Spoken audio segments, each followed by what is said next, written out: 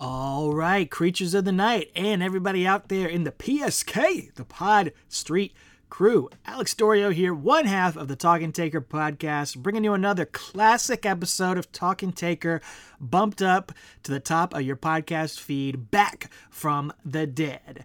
And this month, we are going back to episode 63 of Talking Taker, originally released in October of 2018. So yeah, this is perfect. This was originally released 5 years ago this very week. And it's timely in that sense, but maybe it's not timely as far as a anniversary of what took place.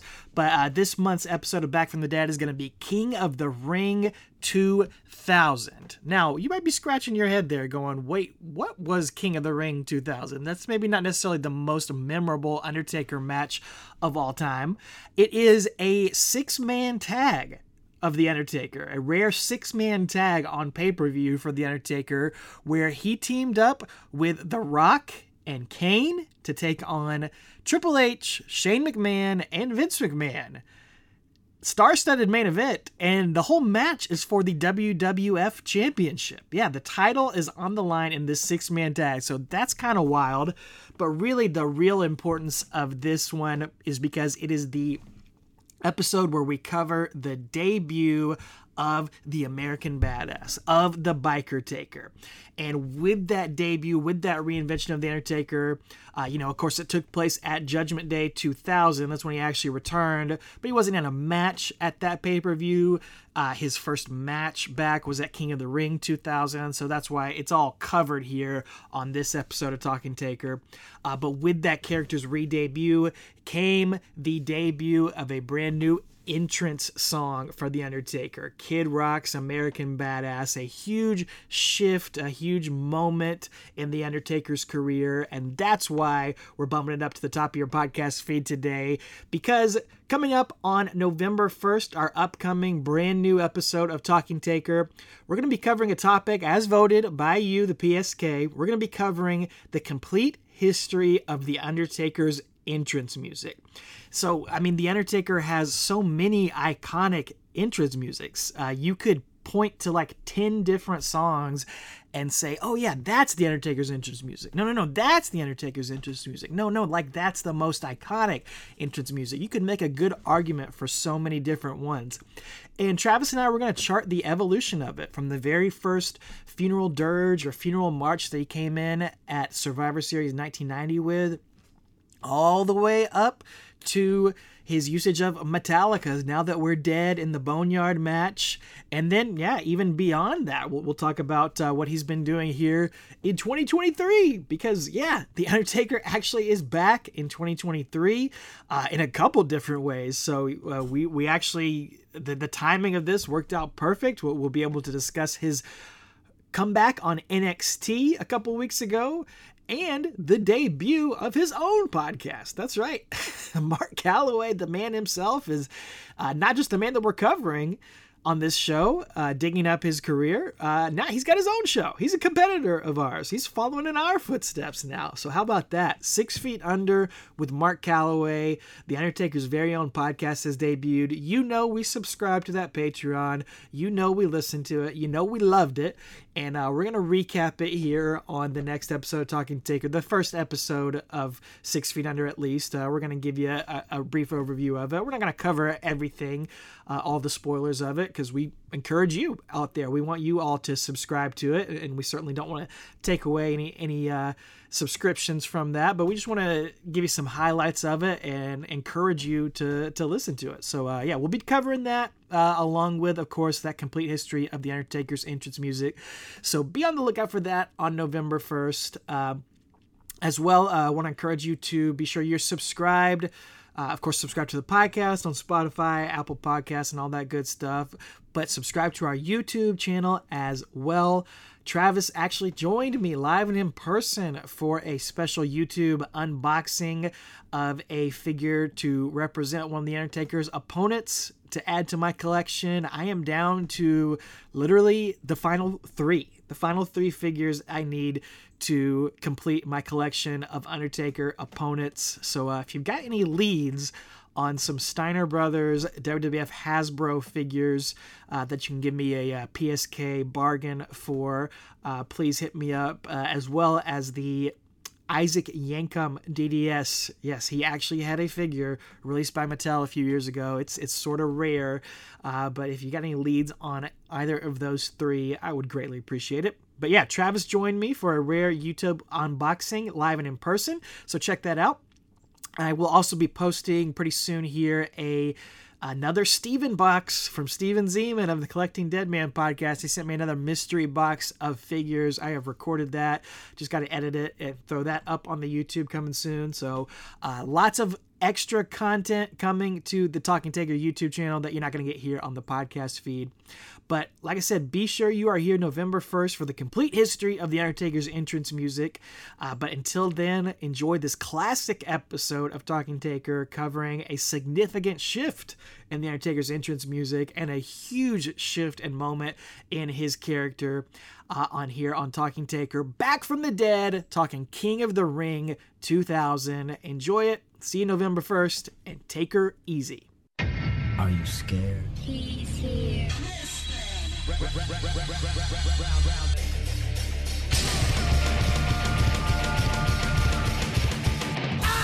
an American badass. Watch me kick. You can roll with rock or you can radio. All right, creatures of the night, welcome to episode 63 of Talking Taker, our encyclopedic exploration digging up the career of the greatest professional wrestling character of all time. My name is Alex Dorio. I am one of your co-hosts, and I am very excited to be joining you here today along with my co-host, my tag team partner, my wrestling buddy, my fellow creature, Mr. Travis White. Travis, we are trading out the time-traveling hearse for a time-traveling motorcycle. So it's time now, man. I want you to hop in the sidecar with me and shout out the words, ba with the ba, da bang da bang, diggy diggy diggy, said the boogie, said up jump the boogie. Ooh,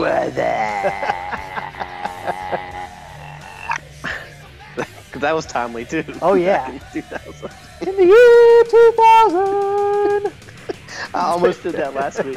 I didn't know if people would get it. So. Oh, sorry. Oh man, so good. I didn't know if you would remember. Yeah, man. Oh, dude, man. Y2K is come and gone. Y2J is here to stay, though. Yeah, man. It's the year 2000 now here on Talking Taker. So, welcome to the new millennium, ladies and gentlemen. It's a new era here.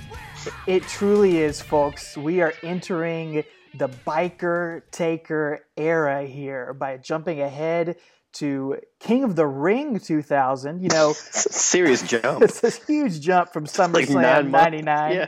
And I know there may be some new listeners out there. There may be some new creatures of the night joining us on this journey. So just want to, because you know when we first started talking about this podcast that we've been doing, so many people out there tweeted at us and let us know that their favorite era of The Undertaker was this era, 2000 to 2003, the Biker Taker, the Big Evil, Dead Man Inc., whatever you want to call it. So many people have so much nostalgia about this era, which I know kind of caught me and you off guard. I didn't realize it was such a popular era for him. It's probably not my favorite era personally in my head, although we're going to revisit a lot of it, see how it holds up, see if it's any better than we actually remember it. But if you are new out there listening to us, thank you for joining us. Our gimmick here is that we're going through every pay-per-view match of The Undertaker's career, one match at a time, to tell the story of his career, then to also tell the story of the WWF, the WWE, to tell the story of professional wrestling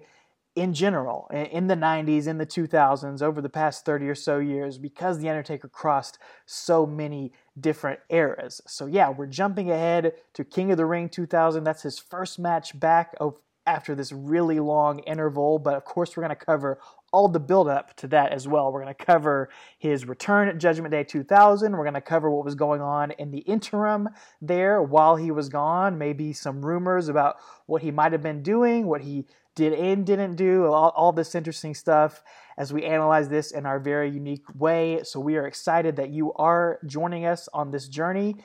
We do this podcast every single week. We put it out every single Friday, and we interact with you, our Creatures of the Night community, all throughout the week as well. So we hope that you'll follow us on Twitter, Facebook, and Instagram. It's real easy. It's at Talking Taker. On all those different services, we post a lot of really fun stuff throughout the week. A lot of YouTube videos, a lot of pictures from old WWF magazines, behind-the-scenes pictures, all this sort of stuff that kind of tells the story of this build as well, to kind of get you in the mood, to get you excited for these matches. And we encourage you. I know a lot of you out there go along on this journey with us and watch these matches throughout the week, so we want you to be doing that as well. And we've had a blast doing it over 62 episodes, and we're kicking off episode 63 here with a big 6-man tag match. Yeah, this is our first 6-man on Talking Taker, I guess, on pay-per-view, right? I mean, we've had Survivor Series matches, we've had tag team matches, we've had Fatal 4-Ways, we've had triple threats. This is our first 6-man tag, I believe, we're covering here. So correct me if I'm wrong, but I think I can stand by that statement. So I think it's a very impotent episode. Super impotent. If you don't get that reference, go back, listen to last week's. Last week's episode was a sleeper, okay? It wasn't recapping a particular pay-per-view match. We kind of put a bow on the career of the dead man, buried him, burrowed him, as the Big Show would say, burrowed him down in the dirt, gave him a dirt nap. Go back, listen to that. A lot of good nuggets. Probably one of my favorite episodes we've ever done. It was off the rails and fun, and a lot of good stuff. So go back and check that out. Now we're up to speed. We're going to catch you guys up from what happened when the Undertaker disappeared. It's a shame we didn't get Leslie Nielsen on the case like we did back in '94. So. Maybe that's why he was gone so long. Who knew? Yeah. So we last left off at September 1999 on a SmackDown episode as The Undertaker walked away from Vince McMahon, telling him he didn't want to compete in a casket match against Triple H, and telling Vince McMahon to just deal with it. And The Undertaker was neither seen nor heard from again until May of 2000 on WWF TV, with one exception that we mentioned last week. He did appear at a Puerto Rico IWA show, doing a tag team match there. But yeah, basically he was injured, and we kind of cataloged a lot of these injuries over the course of this podcast. We really started to see them kind of pile up. I guess around the time of the Hell in a Cell match is when we really first started seeing him nurse a lot of these injuries, and kind of he was never really the same after that. It seemed like one thing after another. I think that No Mercy match, that triple threat with Triple H and Stone Cold Steve Austin, where he was just kind of falling apart there. Seemed like a lot of stuff was going on. But yeah, he uses this time really to heal up these injuries and I guess freshen up this character a little bit. Yeah, and he's gone on record saying he wasn't sure if he was going to even retire during that time he was off too, but he didn't want to go out like that and leave on that note. So, and you and I mentioned too, I forgot how he was almost a biker taker before he even left. It's just amazing because to me, I remember when he comes back, because we're going to talk about in just a second, remember it being shocking to me that he's coming out, he's riding a bike and, got the bandana on, but he literally looks exactly like he did, except when he left on SmackDown, because he was actually on a motorcycle. So I don't know. I guess my mind is playing tricks on me. I don't know, but I do love those last couple months of his 1999. It was fantastic, and yeah, he's coming back again. So cool stuff. He's coming.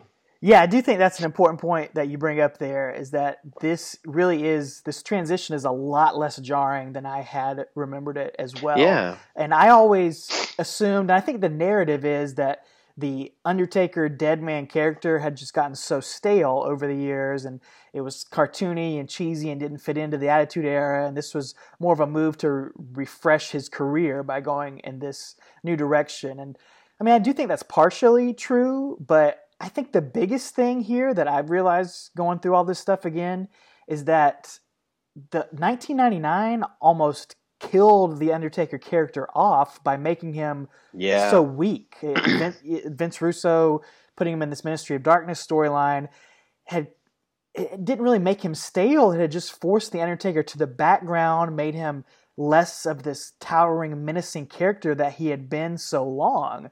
And I felt like he was actually starting to come back into his own here with this team up with Big Show, getting to show his personality, getting to be the more menacing guy that he really is and that we see here, but it was just cut short. And I think we've talked about on here, all this stuff that we're seeing here in 2000, it looked like we were already headed that way, whether he Yeah. had taken this time off or not. Well, I think he went out, and while he was out, he was writing a bunch of punk cards so he can come back and cash them in. That must have been Throwing it. people's feet, you know? Yeah. If you don't get that reference, go back to last week's Please do. episode. Please do. Please do. Shut your K-hole and go back to last week's episode. One thing I do want to mention here to kind of put it to rest, I don't know if we can put it to rest because, like we've said before, and if you're just joining us, Travis and I, we're just fans. We're lifelong fans. We've known each other for about 20 years now, and wrestling's been a huge part of our friendship, been a part of our lives since we were kids. So we're just recording the conversations that we'd be having in the first place about wrestling Right. and hanging out with each other. So that's all we are. We don't have any backstage info or insider information, but we do our research for this podcast, and one thing I came across here in the Wrestling Observer and some other newsletters at the time is that there were some pretty major rumors during this period that Undertaker might have been jumping to WCW. That's what this whole transition to the biker character was really based in, and that he was not going to be able to bring the dead man character over to WCW, so he was going to transition into this more real-life Mark Calloway character, and he was going to be able to use that when he jumped over to WCW. And I have read that in multiple places, and tell me what you think about it, man, because I just don't buy it. WCW in late 99, early 2000, they were already in a free fall, dude. WWE was already dominating them. I just can't imagine somebody the caliber of The Undertaker, a guy that had been WWE, WWF back then for life, that was their mainstay guy, jumping to WCW in late 99, early 2000. I mean, he really didn't even have any of his closest friends or allies over there at that time. Right. All of his BSK buddies were, well, I guess the only ones, maybe Adams and Clark would have been there, but that's about it. Mm-hmm. You know? I mean, everybody else was still in WWF, and he wasn't buddies with, any of those guys like on the top, like Sting, Hogan, Nash, Yeah, those weren't his guys. No, they weren't at all. So I've never believed that, man. I really haven't. He's always been the WWF stalwart, and Sting has been the WCW one, man. They were they were the cornerstones of their companies. They never hop back and forth. So I don't buy that at all. I really never have, man. And Russo was he left in '99 in October. But then he got canned in like January, but then he came back in April 2000. And so he's actually back at WCW at this point, as we're going to cover in like June and July, or May and June, July. But he's still not there for very long. I think he lasts until like September or something, and he's gone again. So for good. So, Russo could have done something with him. I guess about the only person he would have had in his, on his side there. So, yeah. I don't know. I'm glad you brought that up too. Vince Russo, that's one of the biggest changes as we're jumping ahead in time now, is that Vince Russo, the creative force behind so much of the Attitude Era, the early Attitude Era, 97 through 99 stuff, is gone from the WWF. We mentioned that a little bit on the last episode. He's gone over to WCW. And look, man, I want to give Vince Russo his due. He was responsible for some of our favorite stuff that we talked about on this podcast, behind a lot of the stuff in 1997, and we have praised him for that. Actually, a huge fan of his new podcast, The Truth with Consequences, that he's doing with Matt Coon. You turned me on to it. It's really cool, in-depth look at his stuff, and he's being more honest about stuff than he's ever been. I really enjoy it. But as far as this era, I just got to say thank God that he's gone. Man, good riddance to him being gone, because the Ministry of Darkness stuff was, like I just said, some of the worst stuff that The Undertaker went through. It almost completely ruined his character, almost did irreparable damage to his character. And this is just my opinion, I just want to say that good riddance, man. I'm ready for him to be gone and to move on to a new era here. Oh, yeah. And, like we said, countless times, hopefully he was headed to this direction anyway, Taker, that is. Seemed like it. So who knows what Russo would have done with this version of The Undertaker? I don't know. But, yeah, I'm so glad that Ministry Taker is gone. I can't praise that enough. That was like a chore to get through those weeks to watch. And I'm excited to have fun. And but we always have fun on the show, but I'm excited to have fun watching this stuff now and not have to labor through it. So good times are coming. And that's not the only change that's happened. Travis, why don't you tell us about some of the other things that have gone on? Why don't you get our listeners up to speed on some of the major differences between where we last left off and where we are jumping into right now? Yeah, so for just those of you, keeping score at home, in my notes, I just wrote that, the WWF as a whole has changed a lot since Taker's been gone. So you got Steve Austin, the top guy of the company. He's out with an injury since he got, quote unquote, run over by a car. That was back at Survivor Series 99? That's right. I think it was. And so he's out with a car. Talk about a storyline that fizzled out hard. But seriously, Austin's gone. And I love the year 2000. It's one of my favorite years of wrestling. And unfortunately, he's not in it for most of it, which is weird because it's still one of my favorites. But anyway, so he's gone.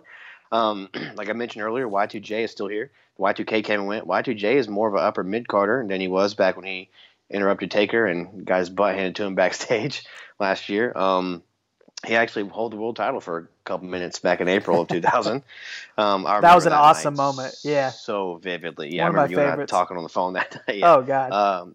Kurt Angle has debuted, this blue chipper, picked up the business faster than anybody else ever, basically, which all the Hall of Famer guys say that. So he's there. His stock is on the rise. The Radicals have come in from WCW, jumping ship to the WWF. You got an Eddie and Benoit kind of position for big things. Malenko and Saturn kind of slip down the card. But, at first they came in main eventers. But and then you got Taz, who debuted, and he was destined for big things. And then he's gone on record saying that he knew his rise was over immediately when his music hit, and he got that pop at Royal Rumble. He said he just told himself, "That's it, I'm done." And because the pop was that big, but it wasn't something Vince created, so he knew Vince was going to slide him down the card, and It's amazing, which is true. So he said that on multiple occasions. So and then good old. One of the backbones of Undertaker's, story that we've been telling here, Mankind Mick Foley, he is retired. And I put that in air quotations. He's retired. We'll see him again. But, big part of the Undertaker story from 96 to 99. And he's come and gone. And he's put over Triple H to try to make him the top heel in the company. So that's a lot of change in the last, you don't want to realize how fast that's changed. But the main event scene looks different than when Taker left, a little bit. Or the upper mid-card scene definitely looks different. So it does. For a good thing, in a good way. Yeah, but it just reiterates a lot of what we talk about on this show and why we're doing this show is that The Undertaker is, and he's been gone for a few months, but he's coming back. He is the constant through all the different changes of all these different eras. And he is going to be the one that's going to, like we said, Mankind is gone. Stone Cold is basically done. He's going to have, 2001 is going to be a strong year for him. But that's honestly just about it. And we're going to cover him a few more times on this show, but he's nearing the end. And Undertaker is still going to this day, 18 years later. Man, that is wild. Two other things I wanted to mention along with that, storyline-wise, is that the WWF title, since we last left off, has gone from Triple H, who won it at Unforgiven 1999, to The Big Show, back to Triple H, and then to The Rock now. So that's where the WWF title is sitting as we pick up here.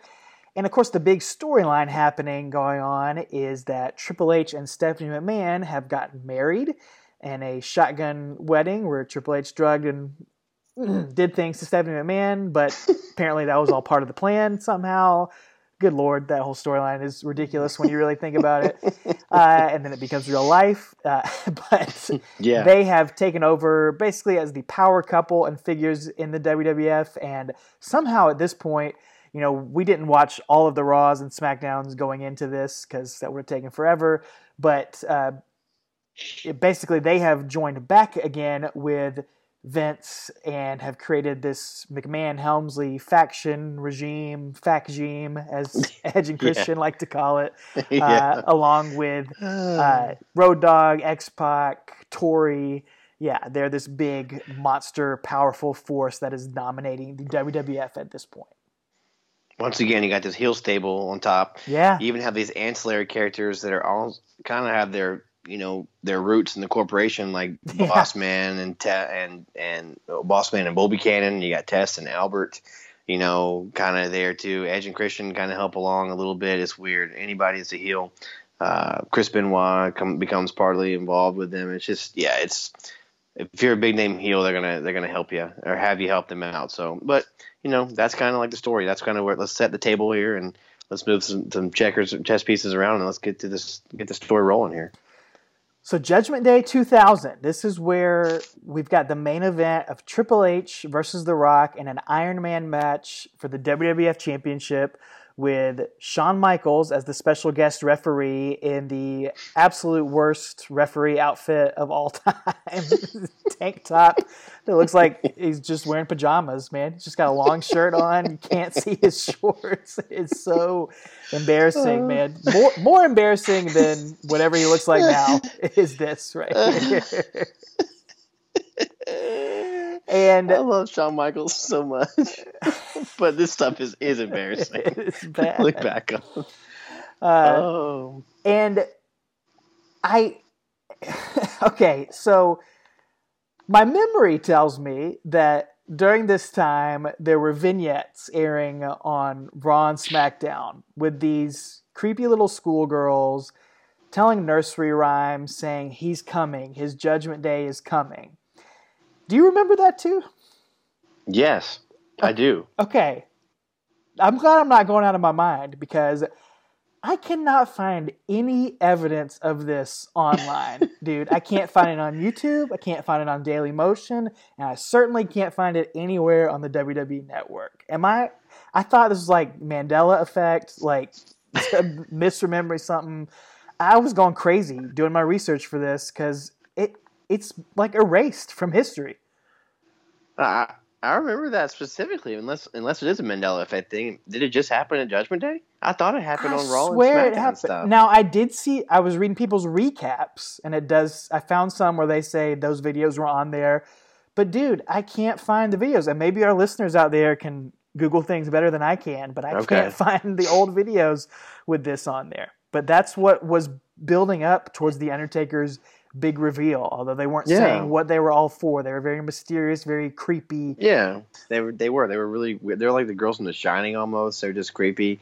Red rum. But it was just, I specifically remember those on Raw and SmackDown. But yeah, I didn't see them. I went back and looked over a few notes from some episodes building up to Judgment Day, and I didn't remember reading those in those recaps either. So y'all let us know if you remember that or not, man, because all of a sudden it hits here at Judgment Day near the end of this match, and it's like, I specifically remember seeing that before, but I don't know. It doesn't make any sense.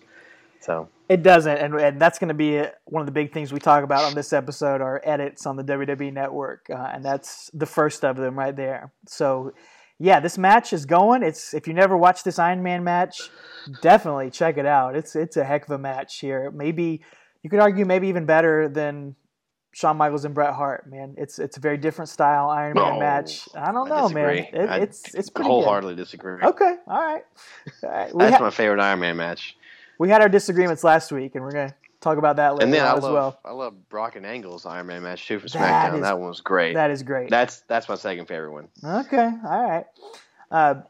It is all tied up with about 2 minutes left, Triple H and Rock, when, here we go, the interference starts going crazy here. DX jumps in, the McMahons jump in, everybody's interfering as the clock is ticking down. And then these creepy nursery rhyme girls appear on the Titantron, the ones that we talked about. This video starts playing. They're in some warehouse, and they recite this poem. As I lay me down to sleep, I pray my soul is mine to keep, and never step outside this bed, never into all the evil now back from the dead. And then we get these immortal words from the bard himself, Kid Rock. Are you scared? No one's ever called him a bard.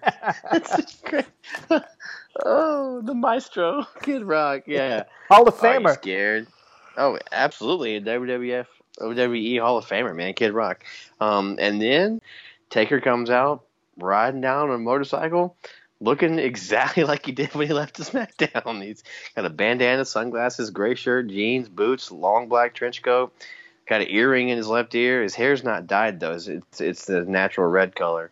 Yeah. Booger red, as JR will go on to call him. That's the big difference in the look here. And he's got Yeah. the beard grown out instead of just Yeah. the little chin goatee that he'd been having.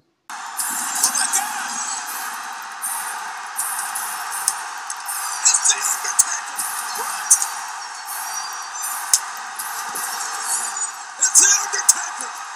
He's coming from McMahon. You gotta believe, or is he? Yes, the Undertaker. It's what it is. Crowd is freaking out. Like, I went and watched the one on Daily Motion so I could see the actual reactions, because when you watch it on the network, it's like, oh man, these edits suck, man. It's just terrible. So, yeah, he comes out and gets involved, and The crowd goes nuts. Oh, yeah. Yeah, they erupt. They absolutely do. And JR's like, yeah, he's coming for Vince. He's coming for Vince. And which is a cool little piece of continuity there, because he left on SmackDown. But Taker comes in, takes it to X-Pac, Road Dogg, Hunter, chokeslams Shane, punches Vince, chokeslams X-Pac, goes to chokeslam Stephanie even, and the crowd just erupts at that. They're excited to see her get her comeuppance. And Hunter stops him. He eats a chokeslam, and then he hits a tombstone on Hunter as Shawn Michaels kind of waves him off. And I guess time expires. At the same time, there was supposedly a DQ, I guess, because he got involved. How is it a DQ if he got involved because the other guys got involved too? So I don't really know. They were trying to – it was confusing on commentary. I think something was mistimed there. I think I think Shawn Michaels got knocked out, I guess, when DX and the McMahons were interfering, I think is what happened. So okay. Shawn Michaels is woken up at this point, and he tries to warn Undertaker before he hits that tombstone on Triple H, or chokeslam on Triple H or whatever. And he disqualifies The Rock right as the time is expiring, so that gives Triple H the title due to Undertaker's interference. And the JR and King are arguing over what the actual finish was, if time ran out or if he was disqualified, what was going on for all this. But the crowd is absolutely unglued to see Undertaker back in this fashion, dude. We've joked on this podcast before. What are the top 2 rules that we have for someone being over? Number 1. What's number 1? Come out on a motorcycle. Come out on a motorcycle. What's number 2? Yep. Hit your finisher on everybody in sight. Everybody in sight. Bingo, man. Done and done. Checks both those boxes. Done both of those. Immediately the most over he's been in years. Now, what if he came out of a box? Oh, God. People would have been passing out in the seats, man. If he rode out of a box on a motorcycle and hit all his finishers on people. And they just give him the title. So, yeah, man. But no, seriously though, yeah, he hits the top 2 rules, man, on a bike and nailing your finisher on everybody. So, double check mark that. He's more over than he was when he was tagging with Big Show. So, as he limped out into the wilderness, into the desert at the old Union 81 or whatever the heck it's called back in Death Valley. So, but there you have it, folks. After 8 months, he's back. And I remember specifically going online after church this night and reading, the play-by-play on, golly, I don't even remember what website it was back then. But anyway, just seeing it. And I just remember picturing it in my mind, like he was riding out on a motorcycle. Because we didn't have GIFs or GIFs or memes or video clips or YouTube back then. This was 2000. And I just remember I was very excited to see him back and very intrigued. And just like, man, he's on a motorcycle and he's got a trench coat and he's just throwing haymakers left and right. I was excited for Raw the next night. Very excited to see what this iteration of Undertaker is going to be like. Absolutely. It is a big reinvention. I know we talked about it. It was a gradual thing and we were definitely seeing the pieces of it, but it's still a big deal. It's still a big change. And that's one thing I wanted to say here. I looked up a little bit of the This Is My Yard DVD that WWF put out, I think in 2001 or 2002. I'm not sure when exactly, but it was the first DVD, one of their very earliest DVD profiles they ever put out about anybody back in the day. And it's got, I don't know if there's enough meat on there for us to do a whole episode on that like we did with the Coliseum videos, because it's mainly clips. There's not a lot of original extra stuff on there, but there's some cool No Johnny interviews. No Johnny Polo commentary there. But that's Chris Jericho is one of the talking heads on there, and he praises Undertaker during talking about this comeback, calls Undertaker actually the Madonna of the WWF because of him constantly changing his look and his character, which is a funny comparison, but if you look back, it's kind of true. As we've covered along all these episodes, he has been constantly changing his look up every time he comes back. You know, even back to the purple gloves. Man, his first time he was gone, he came back with a little bit different look. Then he went away for a little while and came back with the little Bat Taker look at Survivor Series 96. And he has constantly been evolving. When he became evil and the Lord of Darkness, he changed his attire, he changed his hair, changed his goatee. He was always reinventing himself, and that's something that, funny enough, we've seen Chris Jericho do as well. That's his specialty.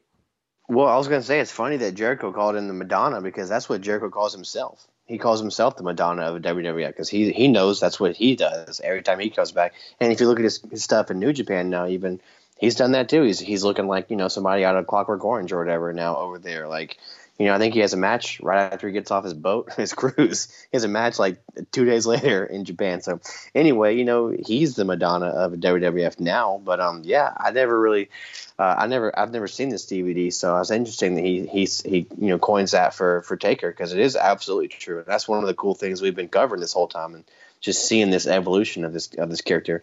I was watching briefly. We'll probably touch on it more when we get to WrestleMania 2002, WrestleMania X8.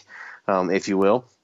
It was off the record with that Tool from Canada, whatever that guy's name is. I can't stand that guy, but it was Mark Calloway being interviewed. So he talks about how he had to evolve and change his look up to become this character too. So which is kind of neat. So I'll save that. I'll put it in the piggy bank and I'll break that open in a couple months here as we get to X8. So anyway. Yeah, he talks as well on this DVD a little bit. I don't know how much of this is kayfabe or real or not, but he's saying, Undertaker's saying that he nearly retired at the end of 99, as you mentioned earlier. He contemplated it due to his injuries mounting up, but Taker says he took a long bike ride to clear his head and decided that he didn't want to go out that way. He wanted to come back and try to be the top guy again. So I don't know if that's really what inspired him to make this change or if that's just trying to feed into this character, but that's what he says brought about this change in demeanor, change in look, change in attitude, and yeah, that's what we're going to go with here. Well, he may have run out of gas halfway through the desert and had to eat a snake and skin him alive like the Big Show had to. Man had to realize he needed some more money for gas, so he needed to come back. Big Show had to put on a snake as a bow tie or necktie. Yeah. Lizard necktie and snake boots, I think it was, or something. Yeah. I mean, that's a great outfit, but you know what would be an even better outfit? What's that? That'd be one of our new Talking Taker t-shirts, which are available now over at tpublic.com. If you search for Talking Taker, we've got some brand new t-shirts over there. We know that so many of you guys are the Biker Taker fans out there. So we've got, if you are a Biker Taker guy, or a Biker Taker girl, we want you to be able to show that. So sort of like the old Paul Heyman guy shirt, but it says, I'm a Biker Taker guy. You can let everybody know out there that's your guy. You're the Biker Taker guy. Those are available at tpublic.com, along with our original Taker Easy t-shirt. And the great thing about TeePublic is you can get it on literally anything. Tank top, sweater, mug, mouse pad, baby onesie. Might be perfect for you, Travis, here coming up soon. Oh, yeah, it might be. Just might see if one comes my way, so we'll see what happens. So we would love for you to pick those up. A little bit of that goes back into our coffins, if you will, to support the show. So I think it's coffers, but I just said coffins. So that's fine. That's fine. That's the little thing you can do to help support us. But yeah, let's keep the wheels going here as we continue this build to the night after Judgment Day, to Raw, May 22nd in the year 2000. Right after... I can't hear the year 2000 without thinking of Conan O'Brien, man. So, and just to peel back the curtain real quick, we're going to let you guys in.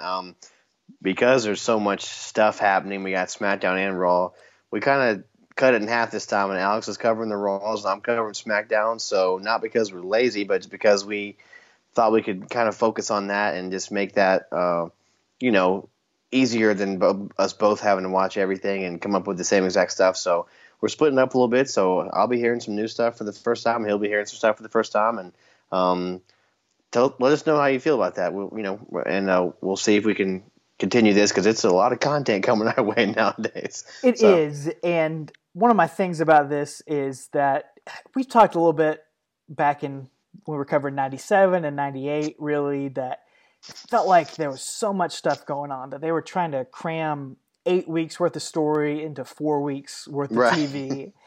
And with this stuff here, I believe it's 5 weeks worth of build to King of the Ring, it feels like they've got 5 weeks worth of story, and they're trying to stretch it over 10 or 12 episodes of TV here. It is really stretched thin, this story. There's going to be a lot of just filler and all this stuff. So we're going to try to hit you with the highlights and all the important stuff. If we skip over some of the details, it's because, man, it really didn't end up mattering in the long run. Yeah. But the show starts off here night after Judgment Day. Vince McMahon is gloating. He's got his corporate champion yet again. Triple H has got the title, and he says that The Rock is going to have to face Road Dogg, X-Pac, Shane McMahon, and Triple H in a 4-on-1 handicap match tonight, because he can do whatever he wants. And as far as The Undertaker is concerned, Vince actually brings up the continuity from all the way back in September of 99 and says that The Undertaker walked out on his contract all those months ago. So The Undertaker is not legally under contract as a superstar, and if he shows up again tonight, he's going to have these U.S. Marshals arrest The Undertaker and escort him away tonight. So, man, I appreciate that so much. Oh, and I actually remember that.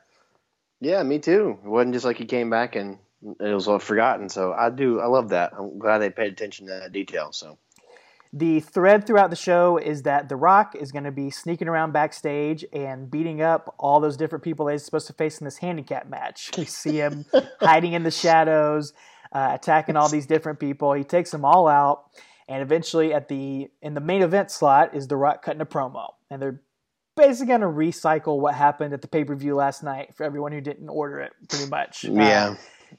Rock cuts promo saying he's actually not real happy with The Undertaker, because even though he did the right thing last night, it was at the wrong time, and it cost him the championship.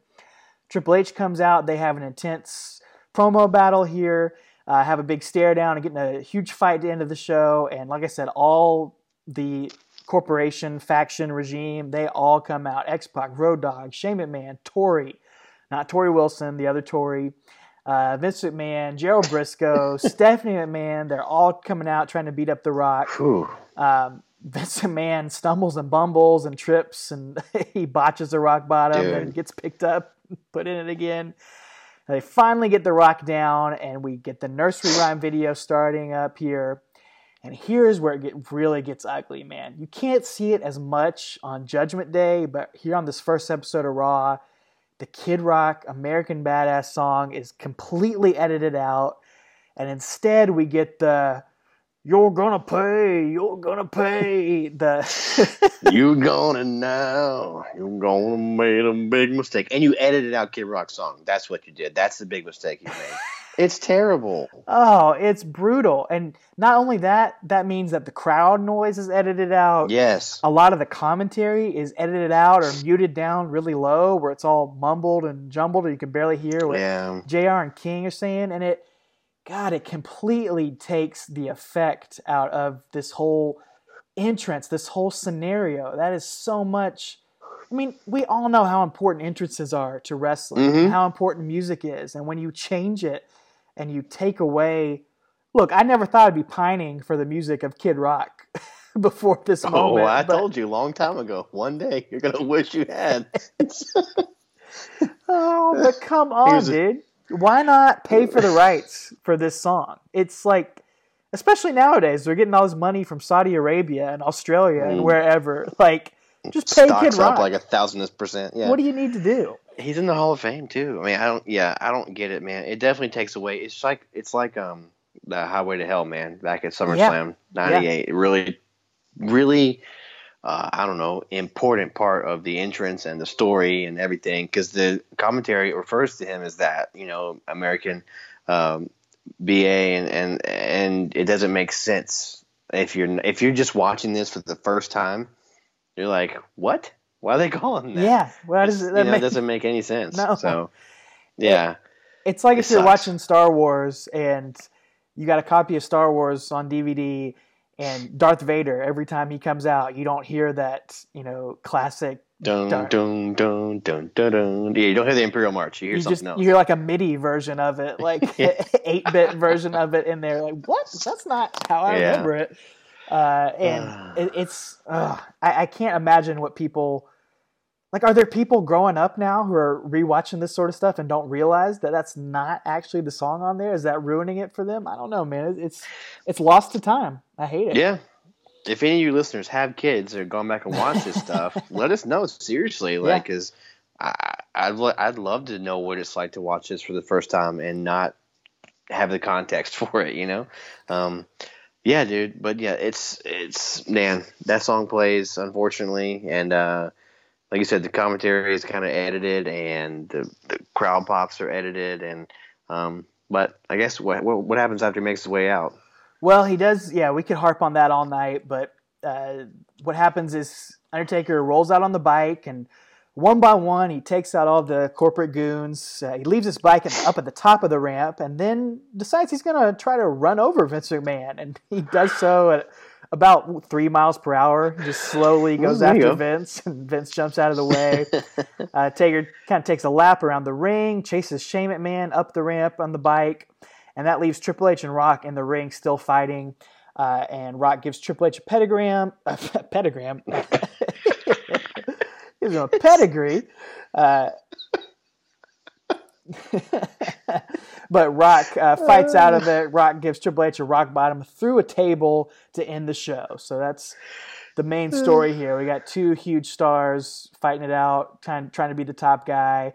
Undertaker kind of watching in the background, looking to pick his spot, and he's going to stick his nose into all this business here as we head into SmackDown. So if you put Triple H memes of pedigrees on Instagram, are they called pedigrams? That's the pedigram, yeah. Okay. Or is that going to be like a new WWE tout thing? We got pedigrams. It's instantly... It's all Triple H all the time. It's just all pedigrees all the time, yeah. Yeah, that brings us to SmackDown 40 on May 25th, 2000, and this opens with the cops are already in the ring. We got Vince, Shane, and Joe Briscoe. Where's Pat Patterson? Did he disappear on Monday or something? Was he there? No, but we're going to see plenty of Pat Patterson here. Oh, yes, we are. So Vince basically reiterates, if he shows up, Taker shows up, he's going to be arrested for trespassing because, again, he's not under contract. And just then Taker rides by. This is in the back again. Rides by on his motorcycle and basically tries to run Vince over repeatedly. And he basically scares him and the goons kind of up a set of stairs or up a ladder. And, that's just kind of they avoid Undertaker. And that's kind of how the show kind of does a cold open here. And then we get a new introduction for something wonderful about our lovely friend, our investigative journalist, Michael Cole. And you did actually watch this episode of SmackDown, so I'll let you take this away. Are you talking about the highlights in his hair? He's got. Yes. Yes. Oh, man. Reminded me of you. Exactly. Reminded me of me. I tried that as well. It was 2000. Everybody was doing it. That's right. Yeah. It was awful on him and on me. So luckily I wasn't on national television, though. Good point. Yeah.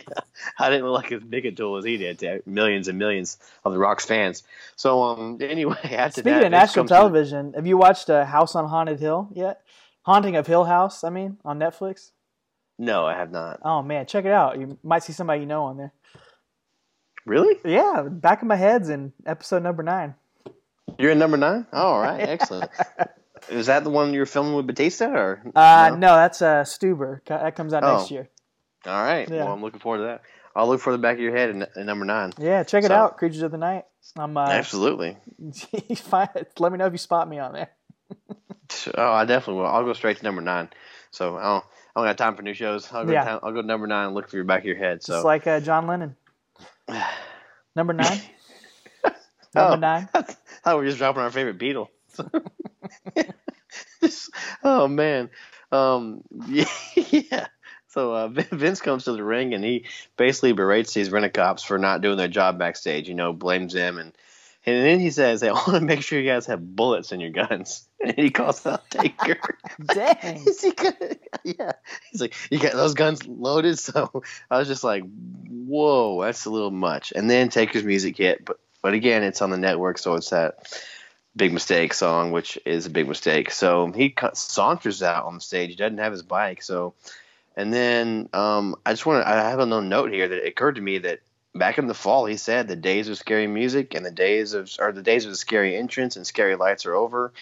And he's right, because this is not scary. I mean, it's intimidating, but it's not scary. It's not Ministry, creepy, dead man scary. So I got to give it to him there. Like I said, I can't put it over enough. He's got to be headed this way. He had to have been headed this way before he left. So anyway, he confronts Vince in the ring, and Vince tells him there's a price to pay because he thinks he lives by his own rules. And he says that he's happy because Taker single-handedly cost The Rock the WWF Championship. But how does it feel? Because let me remind you that you are not under contract. You walked out on me, and no one walks out on Vince McMahon. Then he tells the officers to arrest him. And then Taker fires back with some great lines here. I love this. I love this version of Taker, this too. Was awesome. Yeah, he's like, Now check this out, boss. This is the way it goes down. Do you ever talk to your old lady anymore? You're talking about Linda McMahon? That's his wife, the CEO of this company. Because if you did, you would know before Judgment Day started, she signed me to a fat contract. Linda McMahon is struck again, King. She re-signed The Undertaker. and that by fat, I mean lots of years, lots of zeros. He's like, so you get the pleasure of paying me lots of money to kick your stank stank butt. And I love this Undertaker, Like man. ghetto Taker. Yeah, he is, man. Like he's from like Texas, but he sounds like he's from like I don't know. Sounds like he's been Harlem. hanging out with Kid Rock. Yeah, he does. He's from Detroit, so it's great, man. So But what you just Limbo. brought up right there, Linda McMahon interfering Yeah. in this storyline, that's going to be the other major factor in all of this build-up here. It's that we're going to talk about is that the story of this match that we're going to get to at King of the Ring is almost more about Vince McMahon versus Linda McMahon. well, it's always got to have a McMahon in it, especially Always. this time. Or two, or three, or four. Oh yeah, well yeah, WrestleMania had all four of them, didn't it? So a McMahon in every corner. So Vince tells the cops to arrest Taker for attempted vehicular homicide, and as he does it, he like pokes one of the cops in the chest. And the cop's like, "Well, I'll arrest him, but I got to arrest you for assaulting an officer." So I guess poking with a finger, and so basically the rent-a-cop and all of his goons leave, and it's like, well, I suggest you guys settle these problems in the ring or on your own. So Vince basically berates them as they leave, and he turns around into a chokeslam, or attempted chokeslam. But of course Shane comes back in and hits Taker in the back with a chair, and Taker no-sells it because he's, been gone for 9 months, so he's got no-sell abilities. Totally. And Shane scurries away from the ring, and Taker does that one-arm pose that he's now famous for. Did he do that on Raw or not? We'll raise that one arm in the air like he does as Biker Taker, because I noticed it here, but I obviously didn't watch Raw, so I didn't notice sure. it. He definitely does do it on some of the other ones. I'm not sure I noticed it on the first one. So here might be the beginnings of that. He does think that, so. just single arm, raise, almost like the Nation Domination type thing. Just raise his hand up and The White Savior. He's stolen it from Farouk. Oh my God. Sent you a softball there. Oh no. I was hoping you'd get that. Yeah. Oh no. Sent you a Cultural softball appropriation right right here. Oh my God. Oh man, so good. So backstage, Vince sends Briscoe to keep his eye out for Rock and Taker. So that's a fail right there. Why would you send like 84-year-old Joe Briscoe? So, and later on we see Briscoe pacing around waiting, and then he comes in and tells Vince Vince and his vegetable tray. I just want to say, because this green room they're waiting, it's a beautiful looking vegetable tray on the table. I love it. It just never gets eaten the entire episode. But and Hunter. Hungry. I guess I must be. So Hunter is angry about Rock. He's like, what? What's he doing on the way here? Like, why is he coming? I'm like, he's coming to work. He works there. Why are you so mad that he's coming to work? So I don't know. Maybe he needed to eat some vegetables off that tray. So yeah. Yeah, we get Vince later on. He goes out and the garage lifts up and he goes out to Rock's limo and basically tells Rock take the night off, and basically spins a story around it like Taker is responsible for Rock not being champ. And Rock gets back in the limo and is like, all right, come here for a second. And he just slaps Vince across the face, which is awesome. I love that. And then we see Taker lurking in the shadows and he follows Vince back into the arena. So, yeah, he's kind of getting creepy here, lurking in the shadows. But then I think that they're back in the vegetable tray room, and Vince has they're like, who's got a plan to get rid of Taker? And Hunter's like, I think we should find someone that can step up and take him on, like a giant killer, which is Shane. They're calling Shane the Giant Killer now since he beat Big Show at Judgment Day. And they're trying to get this Simba name over, too. They start saying Simba all the time. That is really strange. Yeah. I guess he's the young lion or something. I don't know. But I remember thinking it was stupid 18 years ago. So maybe Vince had just seen The Lion King at this point. Well, yeah. I mean, it's only been out for like 8 years. So he's probably just getting around to seeing it. That's about right. He's like, oh, this movie's great. You're like Simba. You're like the heir to the throne. So Hakuna Matata, pal. Exactly.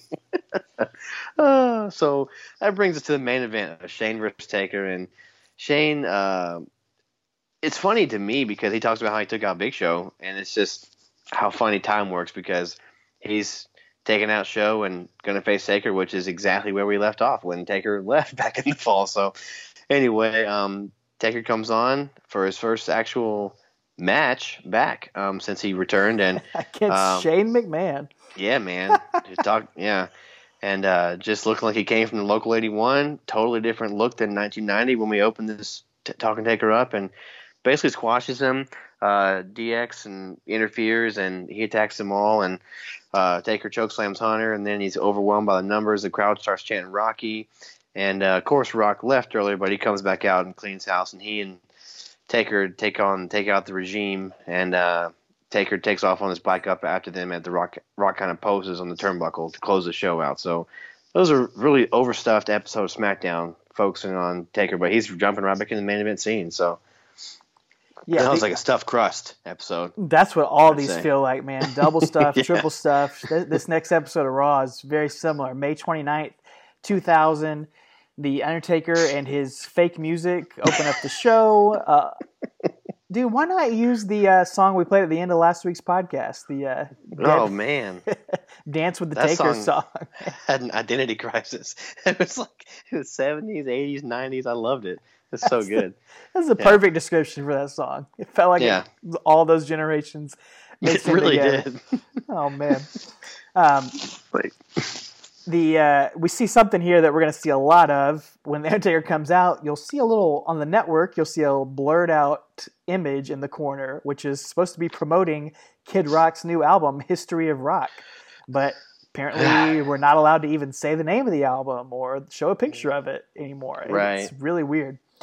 This is the episode of Raw where Kid Rock actually performed Undertaker's theme song on here, but you wouldn't know it, again, by watching on the network, as every reference to Kid Rock is completely edited off the show, including that entire performance. Any appearances of Kid Rock are all gone, although we do see a lot of Kid Rock's little buddy Joe C on here. All his stuff is intact. So, oh, man. And Joe C. If you've never heard Bruce Pritchard tell the Joe C story on his podcast, go find that. He's told it on a few different episodes. I think he told it on the Rikishi episode. Buddy. Yeah. About the Rock. Buddy. The Rock thinking Joe C was a Make-A-Wish kid backstage. It's pretty classic. It's so it's funny. It's so funny.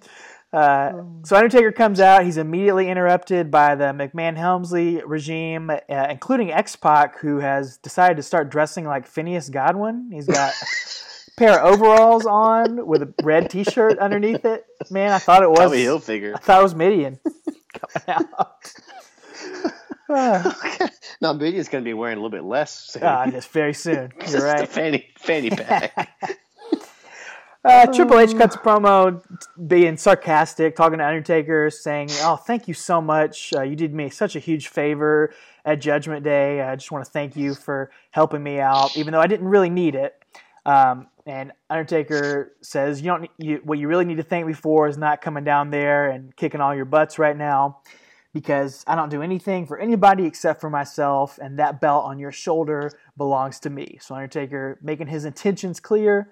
But Triple H says, things have changed a lot since you've been gone. I'm in charge now.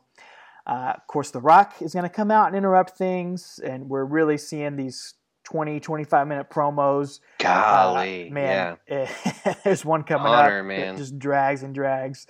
But Vince cuts The Rock off as he's talking and basically is going to look at the situation here and say he wants to get to the bottom of Undertaker and Rock's partnership. He's got an idea.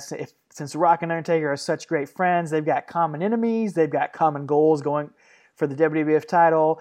They can have something else in common and face each other in the main event tonight. So that's going to be the main event of the show. Much like last week, we're going to see a lot of people getting attacked backstage. Road Dogg gets randomly attacked. We don't see who attacks him. Vince and Stephanie are talking backstage with the vegetable tray again, I believe. And it's on Raw too? It's on Raw too, yeah. It follows them around. The leftovers. Fake trees in the vegetable tray. I love it. Vince, the lights go out, and Stephanie screams, and Vince wakes up, or the lights come on, and Vince is on the floor, so he's been attacked backstage. Our investigative journalist, Michael Cole, interviews The Rock, and Cole asks The Rock, says, "Are you looking forward to facing The Undertaker since he cost you the title at Judgment Day?" Rock says he is looking forward to it, but not because of that. It's because he'll do anything in his power to get the WWF title once again. Kevin Kelly talks to Undertaker, and he asks him about what's going on with these attacks. And Undertaker says, "I don't know, but I know it couldn't have happened to nicer people in the faction, the regime." Taker says he's got no beef with The Rock. He actually even kind of likes his stuff, which is a change of pace from last year when we heard Undertaker kind of ragging on him on commentary. Says this is just about the WWF title. A man's got to do what a man's got to do. So then we see Pat Patterson get attacked backstage. He's off trying to get the next round of coffee for the faction. He gets pulled into a dressing room, and dude, it sounds like gunshots are going off. Pat Patterson gets attacked in the closet. Oh, man. Brutal. Those cops from SmackDown. It might have been. They had loaded guns. Oh,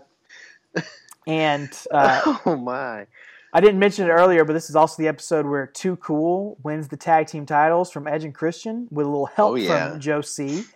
And, God, you would have thought Stone Cold just beat The Rock based on the crowd reaction to this match. I mean, these guys were OVER over in June of 2000. They were, man. It's crazy. Like, everybody in the mid-card was still, man. It's just nuts. Everybody had something going on. I mean, even though the matches don't show that on pay-per-view, on Raw and SmackDown, like, when they just got stuff happening, it's just a lot of people were still over, man. It's great. Great to see that. And they went with it, They put the straps on them for a few weeks. They were hot. And that's a great thing to do. That's what you should be doing. So, sometimes it's okay to change plans because somebody gets over. Exactly. Like, it's okay. So the Undertaker ends up walking to the ring for the main event. Doesn't come out on his bike, which is kind of random. The exercise. I guess. Really missed opportunity. I don't know why Kid Rock did not perform his song for his entrance. He just performed it without any interaction from the Undertaker. It's really strange. The Rock comes out. Before they can even lock up, Mr. McMahon saunters out, says before these two beat the heck out of each other, he demands an answer to know who's been attacking all of his people all night. And The Rock points a finger at Undertaker. Undertaker denies it. And the crowd wants it to be Austin. They start chanting, Austin, Austin, Austin. But Vince says, well, you're both obviously lying, so I'm going to punish you. And this match is now going to be a lumberjack match. So Vince calls out all of the regime. Like you said, TNA also, Bull Buchanan, Big Boss Man, all these different mid-card heels as the Lumberjacks. And Taker and Rock, they stare each other down. They turn around and look at the Lumberjacks, and they decide to go after them. And it gets a huge reaction to the crowd as they beat up all these heels. Bull Buchanan eats a rock bottom. Big Boss Man gets a choke slam. Everybody gets knocked down. Even Pat Patterson takes another massive choke slam. I love seeing him take bumps when he's Yes. 60 years old. Finally, Triple H gets a low blow on The Rock, and 20 heels are able to take down these two baby faces. But it's not for long, as all of a sudden, flames go off on the stage, and Kane returns, who's been out with an injury for a few weeks. I didn't even realize he was gone, but he'd been missing for a few weeks at this time. And he comes out, takes out everybody one by one, including his former best friend, X-Pac Godwin. Henry Phineas and X-Pac Godwin. He's the lost cousin. Triple H eats a giant chokeslam, and Kane grabs the WWF title for himself, holds it over his head as Undertaker and The Rock stare at him in the middle of the ring. And now we've got 3 guys gunning for Triple H's title. I didn't remember Kane being gone either, but I guess he was. So, yeah, man, I'll tell you what, though, man, like as laborious as some of this build is and repetitive, it is neat that they're making the title, like, the important thing on the show. You know, like, the personal things are theirs too, but, like, it's all revolves around the title, which is kind of neat to see. I remember talking about back in 1997 with Austin and Bret Hart and the Fatal 4-Way stuff. Like, that was, all that was all about the title. Everybody would do whatever they had to do to get the title, and it's kind of neat to see that again here. So, we'll tell you what, Kane took that title, and he didn't just stand with it in Raw and give it back. He brought it to SmackDown 41 on June 1st. Get this thrilling match. Jeff Hardy's about to pin Sky Too Hottie, and then Kane's music hits, and he comes out carrying the title with him. So, he chokeslams both of them. Again, doesn't care. They're both good guys, Jeff and Sky Too Hottie, and Kane is too. He chokeslams both of them. He grabs a mic and he's like, "Triple H, if you want your WWF Championship belt back, why don't you come out and take it?" And at this point, King and Cole are like, he's talking. They're like mesmerized. Like, he's like, yes. Like, do you not remember the heartfelt moment with X-Pac, like, threw his little gimmick away, and we all shed tears because it was so heartfelt and amazing. And, like, where have you been? Like, he can talk now. I don't know. It was just kind of, like, upsetting to see them not follow along with that. But, yeah. So Hunter and Steph come out, and Hunter starts to talk, but he gets drowned out by some R-rated chants from the audience toward himself and his mistress here. She's getting called a 4-letter word as well. Starts with an S. And I think we can credit that to Chris Jericho, right? Didn't he begin that? I think so. Back in the springtime. So, yeah. And then this is just, man, this is like reading, it's like listening to somebody recite Beowulf or something, man. It is the longest, like, promo I've ever heard. It's so long. But basically, Hunter says if Kane beats him tonight in a non-title match, he'll face him at King of the Ring for the title. So then Kane gives the title to a ref and says, here's, hands it to Triple H, and that's your main event for the night, okay? Well, then we see Vince arriving in a limo. And again, backstage, Taker's about to run him over with his bike, and he circles the limo, and he's revving his engine and intimidating him, and Vince is like, what do you want, basically? He's getting frustrated like a little baby. And Taker's like, well, I want my WWF title shot, And Vince's like, all right, you could have it at King of the Ring, but you got to be X-Pac and Road Dogg in a handicap match tonight. So Taker revs his engine, rolls away. So we've got 2 matches tonight where if the winner wins, they get a shot at King of the Ring. Uh-oh. Yep, uh-oh. Then we see some blow-up between Hunter and Vince backstage because they're both angry because Triple H is like, what are you doing? Like, I just made a match for a night. And Vince is like, well, sorry, I didn't see it. I just got here late. So anyway, and then immediately we cut to another backstage segment. We see Shane, who hitched a ride with Edge and Christian because his car broke down, apparently, which I would love to see ride along with those 3 guys. Oh, my God. Yeah, that'd have been great. Speaking of, let me just take a little aside. Could you imagine some of the Attitude Era guys on a ride-along episode? Oh, my God. How different it'd be from the ones that are on there now. Anyway, just going back. A lot of drinking and driving on those episodes. Oh, yeah. Shane hitches a ride with E&C, and basically he tells them, if you guys can defeat The Rock tonight, I'll give you the number 1 contenders for the WWF Tag Team titles. And I think he forgot a line because I rewound it, but basically what he meant to say was that if Rock wins, he gets a shot at King of the Ring as well. So they bring it up later, but I don't think he said it. But he finally gets back in the vegetable tray room, and they just give him the silent treatment. It's really funny, actually, because they're watching on the monitor, and no one talks. He's like, "Did I say something?" And so it was actually pretty funny. Now, and I will say, I do appreciate this, though. Like, I don't know, man. They tell a good story there, I will say. It's an overstuffed episode, but it's really cool to see each guy coming in later and making that match and building toward King of the Ring. So I'll give him props for that. I think it's a really funny, creative storyline. Yeah. I definitely remember it. And, you're playing into the power dynamics we've talked about on here. We don't know who exactly is in control or has what power at this point, and they're kind of playing into that. They're all making number one contender matches, and it blows up in their face. I like it. Yeah. Yeah, it's cool, man. I really enjoyed it. And as I'm watching this back, I remember this episode too. So yeah, and I do too. And when X-Pac and Road Dogg come out to face Taker, Vince comes out and heads the commentary, which I was so excited about. So I love Vince on commentary, and I'm excited because we get to see Taker and X-Pac in the ring again together. But again, like you mentioned on Raw, Taker walks out instead of riding his bike, so he lays waste to them. He throws X-Pac over the top rope. X-Pac does a flat, like he flips over the top rope and lands flat on his back right in front of the announce table, man. Like it just, yes, like it hurt me watching it. Like it was, there's no reason to take that bump. There's no reason to. But Taker's really fast paced, man. He's going at like 100 miles an hour, just manhandling him. But he's still got his trench coat on. He didn't take it off, which bothered me. It was kind of puzzling. Yeah, I guess he doesn't need to doesn't care about these guys. I don't know. Yeah. So they kind of go to leave, and Dudley Boys cut them off on the ramp, and DX head back to the ring, and Taker annihilates him and pins X-Pac after a chokeslam.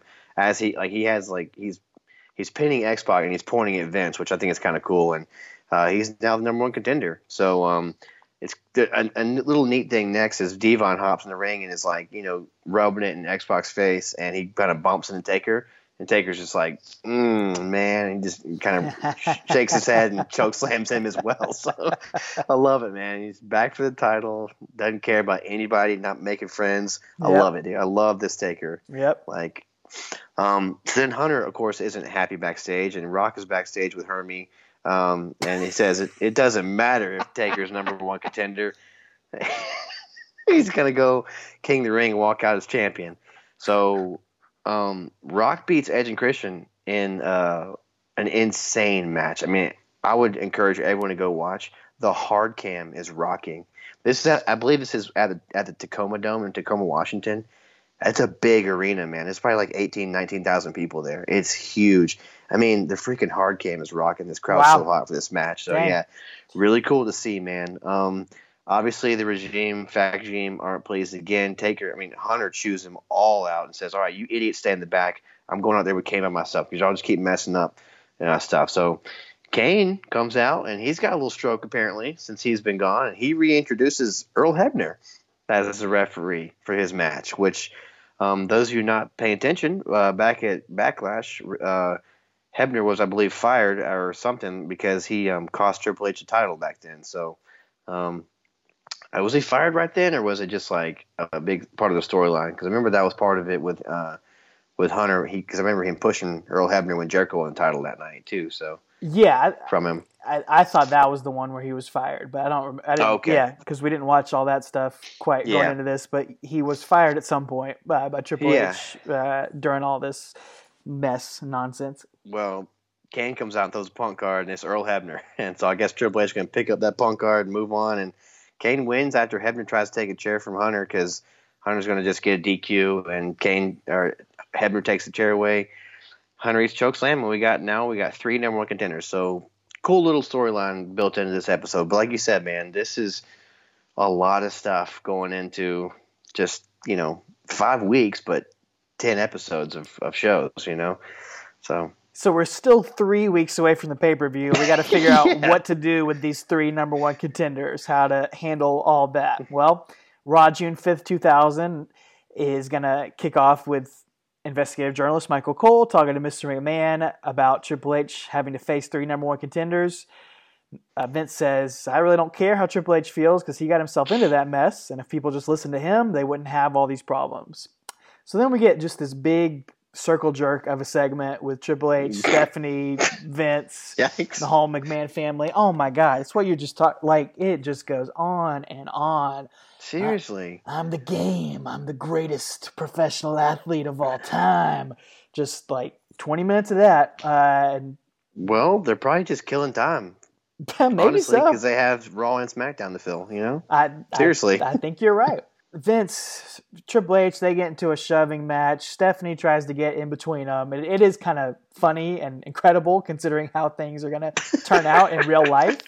I think this is still before Triple H and Stephanie were actually together. Oh, yeah. And doing anything together. But Shane McMahon tries to get in between them, Triple H and Vince, that is, and they just turn and both knock out Shane at the same time, which is pretty funny. Which is probably how they both feel in real life, too.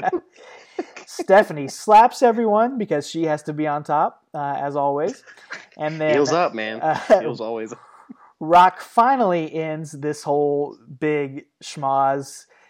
Kane comes out. Undertaker comes out as well. Everyone's arguing over who is the true number one contender.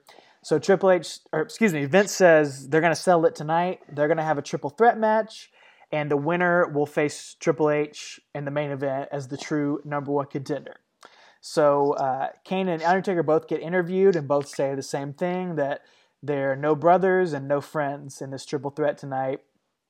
That match, Triple H comes out and does commentary for it. It happens in the middle of the show, this triple threat with Undertaker, Kane, and Rock. It's about as much fun of a 4-minute match as you can have. I mean, they just play it like it's the end of a 20-minute match. They're doing finishers on each other, tossing each other out of the ring.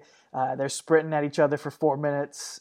Man, I honestly would have rather seen this match go about 20 minutes as the King of the Ring main event than what we ended up getting. Would have been a lot cooler. But anyway, Triple H assaults Undertaker with a chair, then hits Kane with a chair, and that allows Rock to end up getting the pin to face Triple H later in the night. And that match, again, I encourage people to go out and check that match out. Triple H and Rock have a pay-per-view quality match here on this episode of Raw with some really hot near falls. Crowd is really getting into it, thinking they might see a title change. But finally, the Fact Gene interferes again. Undertaker and Kane come out to make the save. But Rock accidentally hits Undertaker with a chair. And I'll give you 2 guesses to figure out how Undertaker reacted to getting hit with a chair right here. Undertaker then takes out some more of his frustration on X-Pac and Road Dogg and Shane. But Triple H gets the pinfall on Undertaker while during all this distraction.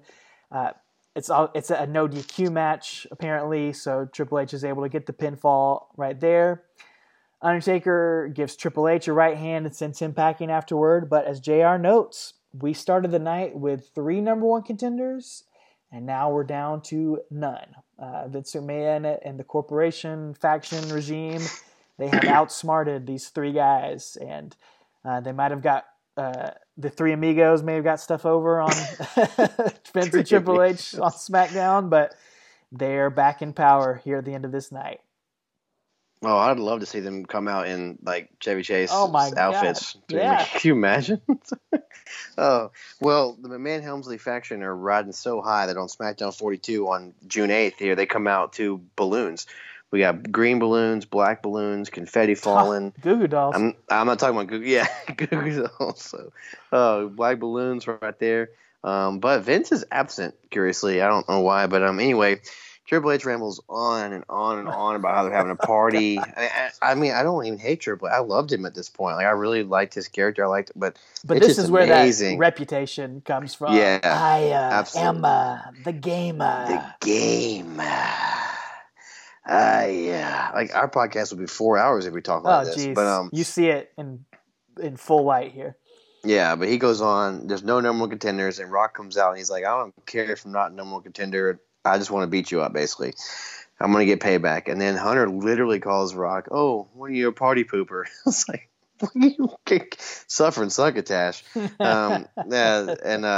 blames Taker for Rock's losses to Hunter, and both at Judgment Day and Monday on Raw. So kind of, stirring the pot there. And Taker comes out on his bike, and he and The Rock kind of talk smack before he rides down to the ring, and you see Kane looking on the tiny screen backstage, and Taker stares down at Rock, takes off his trench coat, glasses, and bandana, and it looks like he's going to head up the ramp toward the Rock.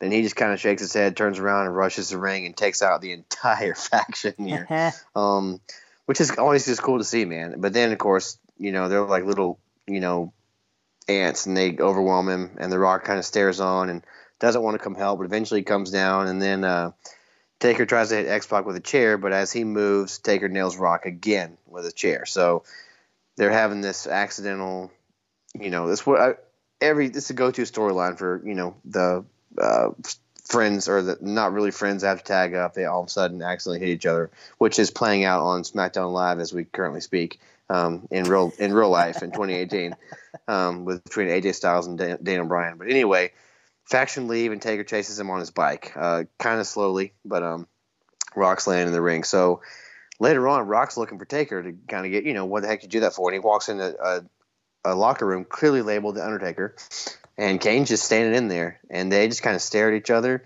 and then without saying anything, they just start slugging away, man. It was really awesome. It was really cool to see. I like and that. the referees and all these jabronis come in and break them up. It was intense, man. Like, it was really cool to see. So Shane's got an idea. It's going to be Road Dogg, X-Pac, and Triple H versus Kane, Rock, and Taker, which probably should have been the main event of King of the Ring. Honestly. At least those are 6 wrestlers. But anyway, so we got DX versus Kane, Rock, and Taker. So later on, Taker confronts Kane backstage, and he's like, why did you just stand back here watching while DX beat me up? And, Rock came down to save me, but you didn't. And Kane's like, well, I enjoyed watching it. But, I'll have your back tonight in the main event, but that's about it. After that, it's a man for himself. So real quick start to the main event. Right as Kane comes in, DX attack him, and then Taker kind of takes his time coming out, and Rock comes out late to the party. Like, he and Austin get that late to the show. I guess benefit. They have that in their contract. So kind of a fun match, though, telling the story of how the good guys aren't on the same page. Taker eventually tags himself in and chokeslams X-Pac as Rock takes out Hunter and Kane takes out Road Dogg, and Taker pins X-Pac again. So X-Pac is just Taker's like pin dummy. He just constantly pinning him every time they meet. So Poor guy. Yeah, I know. But after this, Rock and Kane are on the ramp exchanging glances with Taker, who's still left in the ring. DX attack him from behind. Kane and Rock come back in. Shane brings a chair in the ring. And of course, Rock accidentally hits Kane with it in the confusion. Hunter shoves Rock from behind. Rock thinks it's Taker hitting him on purpose, and he turns around and grabs and hits him with a chair. So the brothers have a stare-off after they get hit, and Rock's chasing the faction away with a chair. So we've got everybody hitting each other with chairs. Lots more confusion here. So, again, everybody's not on the same page going into the next week's Raw. So, Well, this is all obviously building to a fatal 4-way chairs match, right? sure. That's what it seems It's gotta like. be, right? Yeah. It's got to be. They didn't have those back then, I guess. Well, Raw June 12th, 2000 is going to give us some clarity, I guess, as to what we're building towards at King of the Ring here. And Rock comes out to a typically ridiculous reaction. Man blows the roof off the place as he comes out. The three amigos aren't able to get along, as we just talked about on SmackDown, and they're all about to face off with each other. When all of a sudden, Linda McMahon, of all people, comes out to play the peacemaker between these three giants. Titans of the World Wrestling Federation, which is the most ridiculous thing I've ever seen in my life. And this segment, You want to talk about Triple H dragging on. Linda McMahon talks like she's talking in half speed. Her promo sounds like this as she talks during this show. It's brutal. It's awful, man. Are you three great competitors going to get sucked into that old divide and conquer strategy? I don't think so. You can't let that happen. You cannot fight against each other. You've got to be united. You at least, for the next 2 weeks, until King of the Ring, need to join forces. The McMahons and the Helmsleys interrupt, and Vince gets to mouth off to Linda. He is just relishing this as he tells Linda, "Oh, you must think you're some sort of Mother Teresa, some sort of Joan of Arc, or perhaps an attractive Janet Reno," which... Ooh. Yikes. Says, but she's actually a meddlesome goody two-shoes castrating shrew of a wife. Really letting loose. He called her a shrew. Okay, he calls her a shrew on SmackDown, so I wondered if he said it before. He loves it, man. He's getting away with what he actually thinks. He gets to say, yeah. "Oh, I'm just playing a character, honey." Yeah. That's like when he writes himself to make out with all these attractive women when they get into the company, too. Linda's trying to get these three guys on the same page. Vince says he's intrigued by the idea of these three teaming up and asks Linda to explain what she means. Linda says Undertaker, Kane, and Rock are going to team up at King of the Ring, and their opponents are going to be Triple H, Shane McMahon, and Vince McMahon. And Vince immediately and angrily says, "I accept that match." He says he refuses to be embarrassed. It doesn't matter what type of matches Linda wants to make at King of the Ring or any other night. So behind him, Triple H is like losing his mind. Shane's going crazy, but Vince is just on fire with rage at Linda, and it's influencing his decisions. So Linda says, "Oh, you don't care what kind of matches I make? How about Triple H defending the title against anyone I choose tonight? And how about Stephanie McMahon defending the women's title against Lita? And if anyone interferes, Stephanie will be disqualified and Lita will win the title." So that's another thing we didn't mention, is that Stephanie McMahon is the women's champion. And finally, dear God, finally, Linda says Shane and Vince are going to team up against the Dudley Boys in a tables match later on tonight, which is a real thing that happens on this show. I forgot about that. Wow, dude. I watched a recap on SmackDown, yeah. Oh, my gosh. Interestingly enough, X-Pac comes out, has a King of the Ring match after this, and he has the King of Rock remix to the DX theme with Run DMC rapping. They used it on SmackDown, too. That's still intact on the network. So apparently their royalty fees are cheaper than Kid Rock's, I guess. I don't know what's going on, man.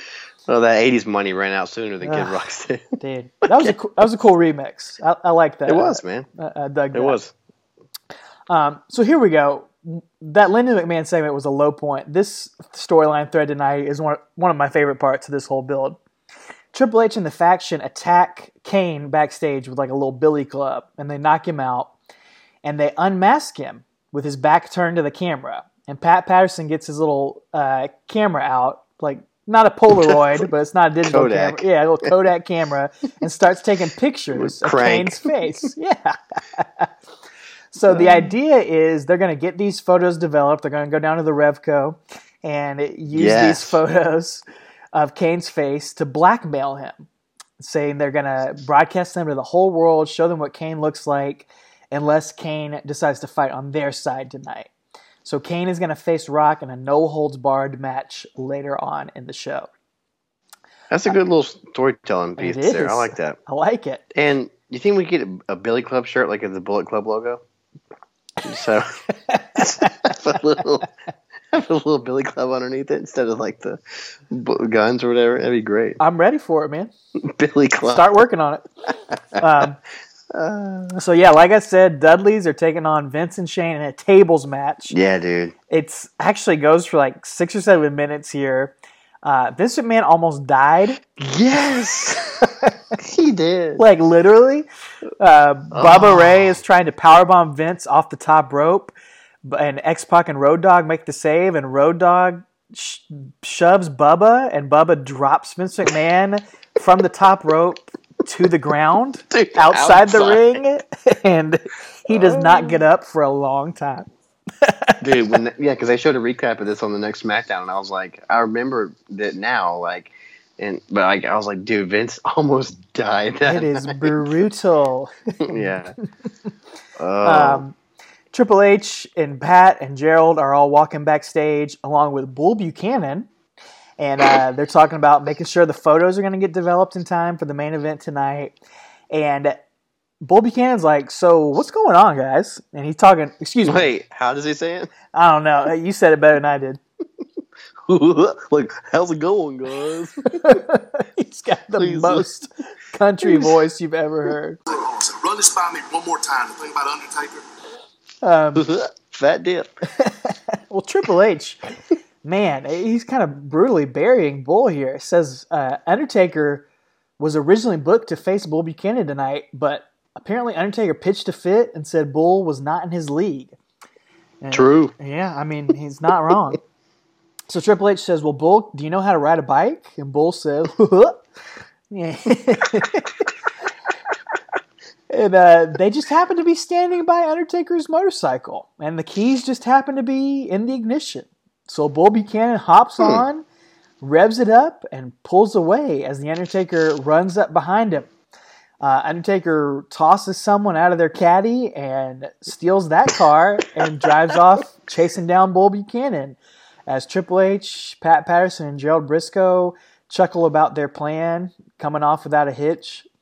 And then Crash Holly sneaks up behind the Stooges and attacks them as he tries to steal the hardcore title from the hardcore champion, Gerald Briscoe, all in one segment. Word. Wow. Just wow. Yeah. That's amazing. Crash actually fights Briscoe and Patterson after this. Or he fights Briscoe and Patterson runs out. And King and JR both use your favorite phrase here, Travis. They both say,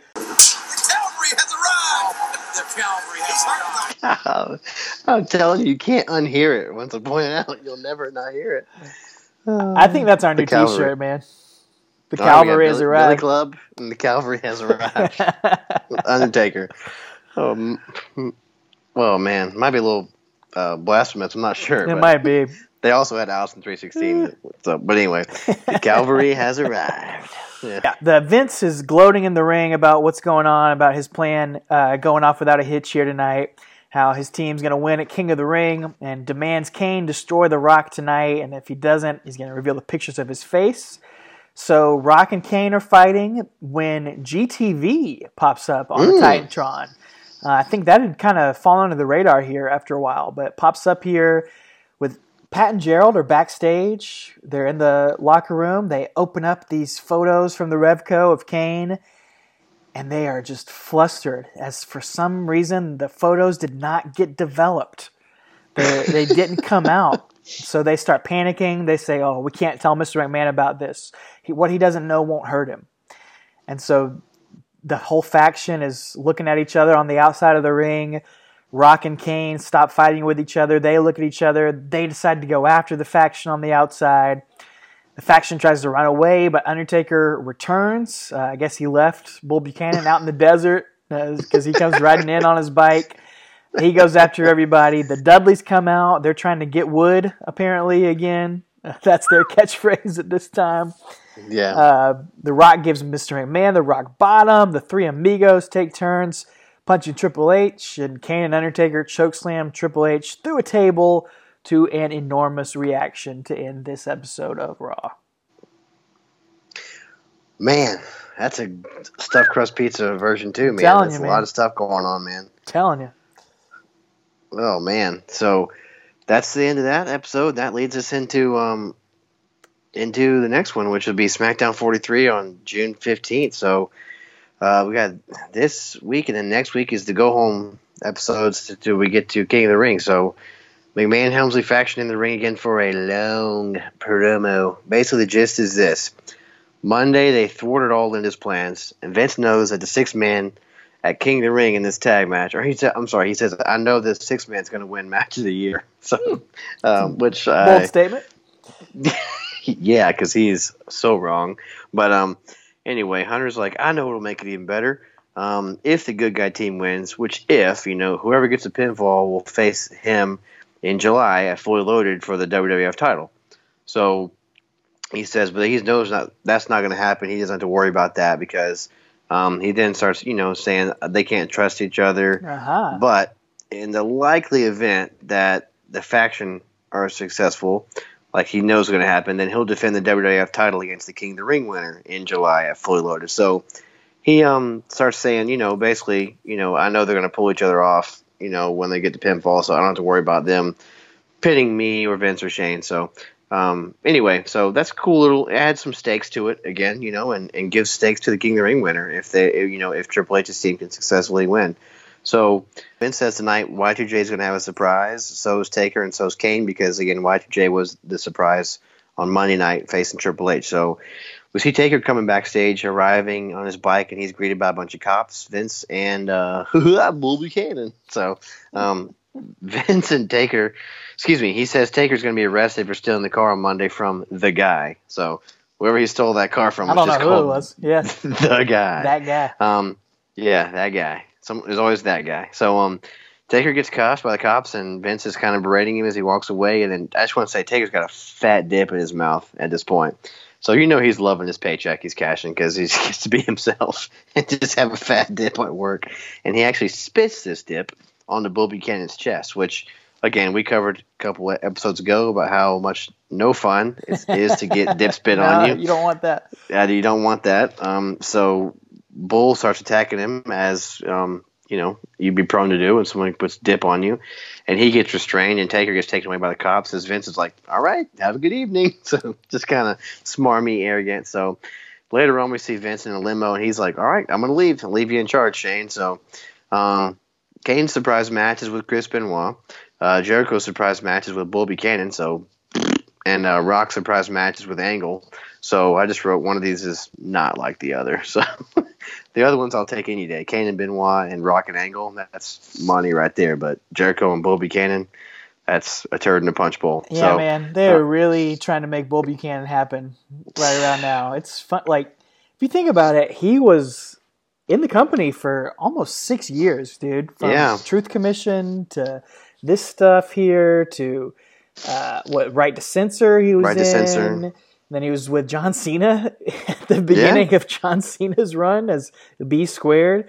And it absolutely not one thing memorable over 6 years. I mean, God bless him, but it's not the best run. But they really wanted to make it happen. Oh, yeah.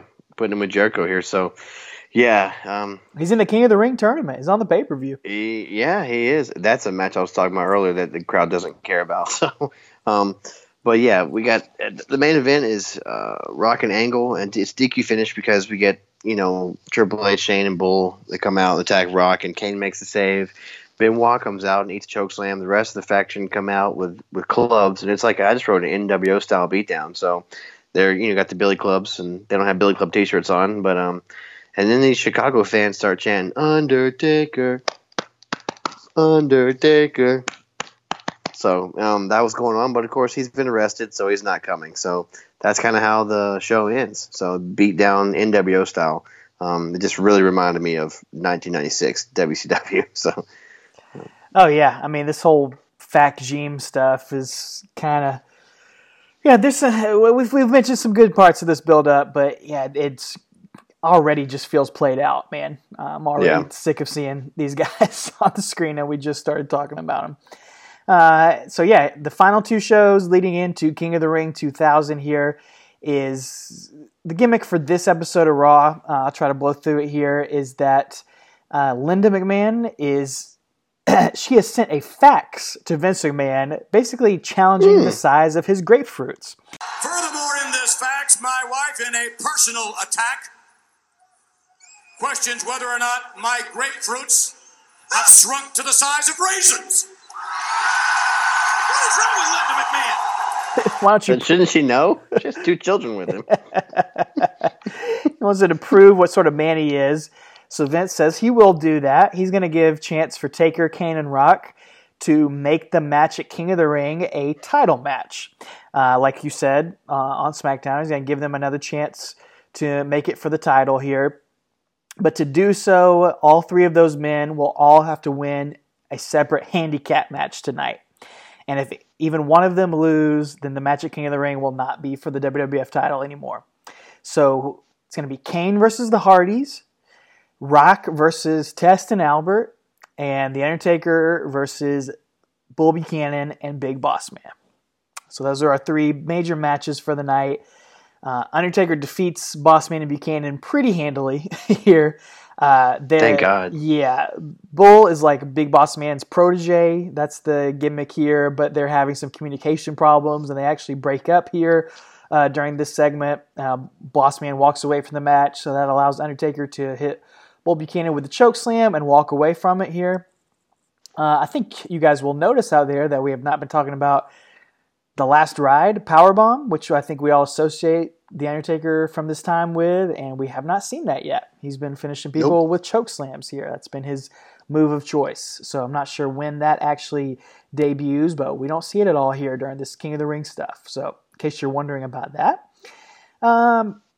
Undertaker backstage gives his little brother Kane a pep talk, tells him to show the Hardys no mercy tonight, don't screw it up, because the title is on the line. And he gives him some great advice. Oh, man, what a fact. Why don't you act like it's me you're in the ring with? You shouldn't have any problem. So There you go. Kane does defeat the Hardy Boys out there. Amazingly, I guess Matt Hardy just finally retired, but God, Kane and Jeff still on the active WWE roster. That's crazy. Going to be competing at the Crown Jewel show. That is ridiculous. Triple H backstage is just livid at Vince for letting all this transpire, and Vince tells Triple H to calm down. There's still one more match to go. But, of course, Rock does defeat TNA in the main event, so that sets in place officially the stipulation for King of the Ring. If anyone on the Three Amigos team pins anyone on Triple H, Vince, and Shane's team, then that person will win the WWF title. So Triple H flips out backstage, starts trashing the dressing room, and Vince tells him, let's just wait till SmackDown. I've got a plan. So, Travis, tell us what that plan might be. Well, here's the big plan. SmackDown 44, June 22nd. It's, again, just like we're accustomed to, they open up the show with an in-ring segment. Basically, Hunter's like, I reluctantly agree with Vince about the title being on the line, but the thought of Kane, Taker, or Rock being champed by pinning Shane, or you, Dad, makes me want to puke.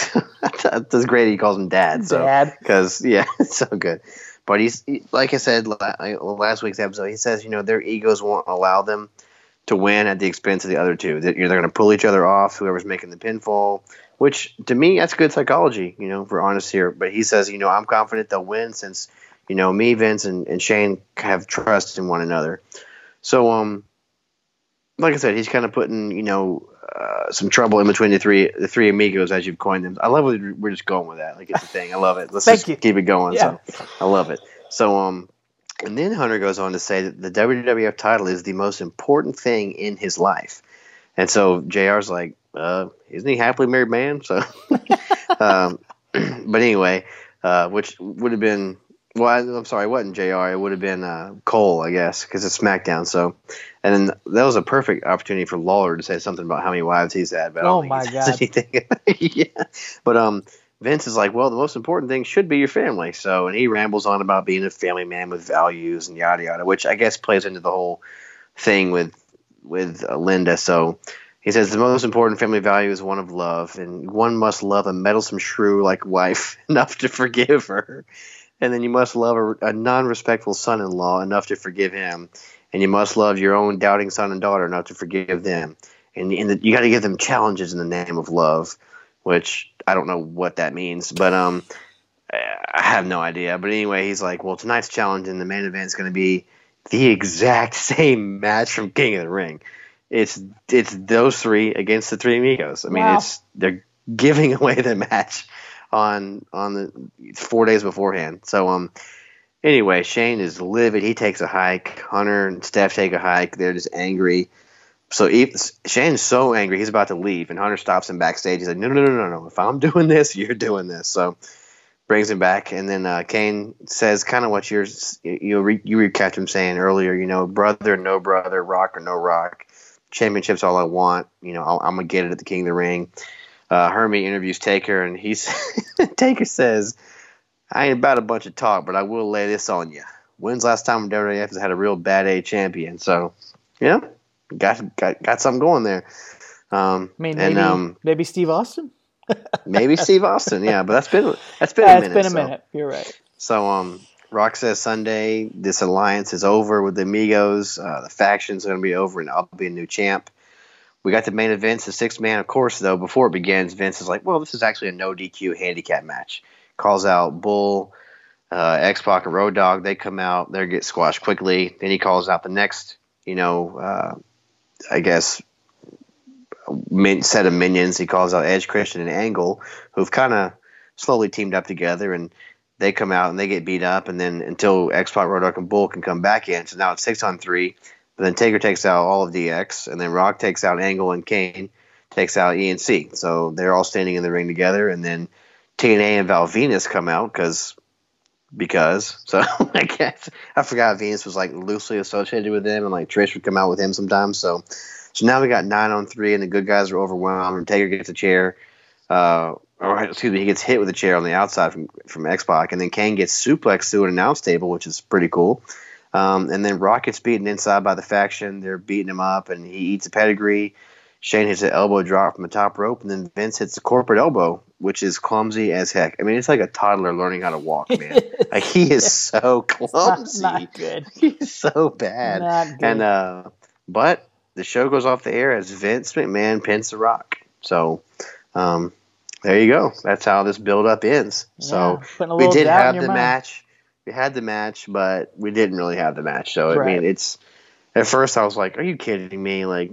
But then it is more of an angle. But anyway, Rock eats the pinfall, which tells you who's going to win the match in 4 days or 3 days. So, put a little doubt in your mind as to if the baby faces can overcome here. But I tell you what, man, just listening to this and going back and reviewing it, they are making Undertaker, Rock, and Kane look really, really, really strong by having them beat up 6, 9, 12 guys every single week. Seems like it's taken so many people to take these three monsters down. So putting them over as huge, some of the biggest forces in the universe, if you will. And that leads me to point out that I want to plug something here. It is a comic book that one of our listeners sent us, an original comic book that they designed called Invasion from Planet WrestleTopia. And it is available on Amazon. You can search for it on Amazon. They sent us a couple of review copies of the first 2 issues on there that are available on Amazon. You can get on Kindle or actually get the paperback copy. It's pretty neat, man. It has got this just old school drawing in there. It reminds me of the comic books I used to read when I was growing up. Man, it felt very retro, very old school, about a wrestler having to fend off an invasion from some aliens from another planet, and they get this transmission on their planet about him cutting a promo about being the best wrestler in the universe, and so they want to face him down. I encourage all of our listeners, if you're into comic books and into wrestling, you can go check that out. You can find them on Twitter at SBP_comics, on Facebook as well, or like I said, you can search straight on Amazon, Invasion from Planet WrestleTopia Comics. So go check that out if that interests you at all. I enjoyed it. You can also find them on Instagram and Twitter at The Real Disco, because Disco, remember when Disco, he gets blamed for pitching that Mars invasion, the Martian invasion in WCW. Remember, it's just something he jokingly said, but yeah, that's funny. Maybe how that was he him. Pitched that back in '99, and here's our comic book about it. So there you go. Thanks, Disco. Glenn Gilberti. So. Well, that's going to take us right here to King of the Ring, June 25th, 2000, our main event here for the night. Yeah, take her back in the main event, dude. So. Good, man. Oh, yeah. Truly in the main event, yeah. Yeah, and this is from the Fleet Center in Boston. This is where WrestleMania 14 was. So, I want to introduce a new segment here, Travis, if that's all right with you. Sure. You know, like I said, Vince Russo's been gone now for a little while. And so to honor him and his legacy, I want to introduce the Vince Russo Memorial Moment of the Week here on our podcast. Because absolutely. There is still, we're in 2000 here, but the traces of Russo are still very, very evident in a lot that we're seeing. There's still some goofy, stupid, terrible, ridiculous stuff that you look back on and you think, oh my gosh, that's got to be a Russo thing. Oh no, he's been gone from the company for 9 months now. So this week, the Vince Russo Memorial Moment of the Week goes to, on this King of the Ring show, Pat Patterson wrestling Jerry Briscoe for the hardcore title in a hardcore evening gown match. That's right. Two Hall of Fame legends, past their prime, 20 years past their prime, wrestling in a hardcore cross-dressing evening gown match. this really happened, ladies and gentlemen. And Vince Russo was not there to book this. Not guy. at all involved. He also didn't make Mae Young give birth to a hand. Just saying. True. He did not. We'll cover that. That'll be our moment. It has to be our moment when we get to that one. So. Well, I will say the video package for this match, if you go back and watch this pay-per-view, it's hilarious. Yeah. I mean, they treat it like a joke. It's like they use like GoldenEye graphics and like it's it was.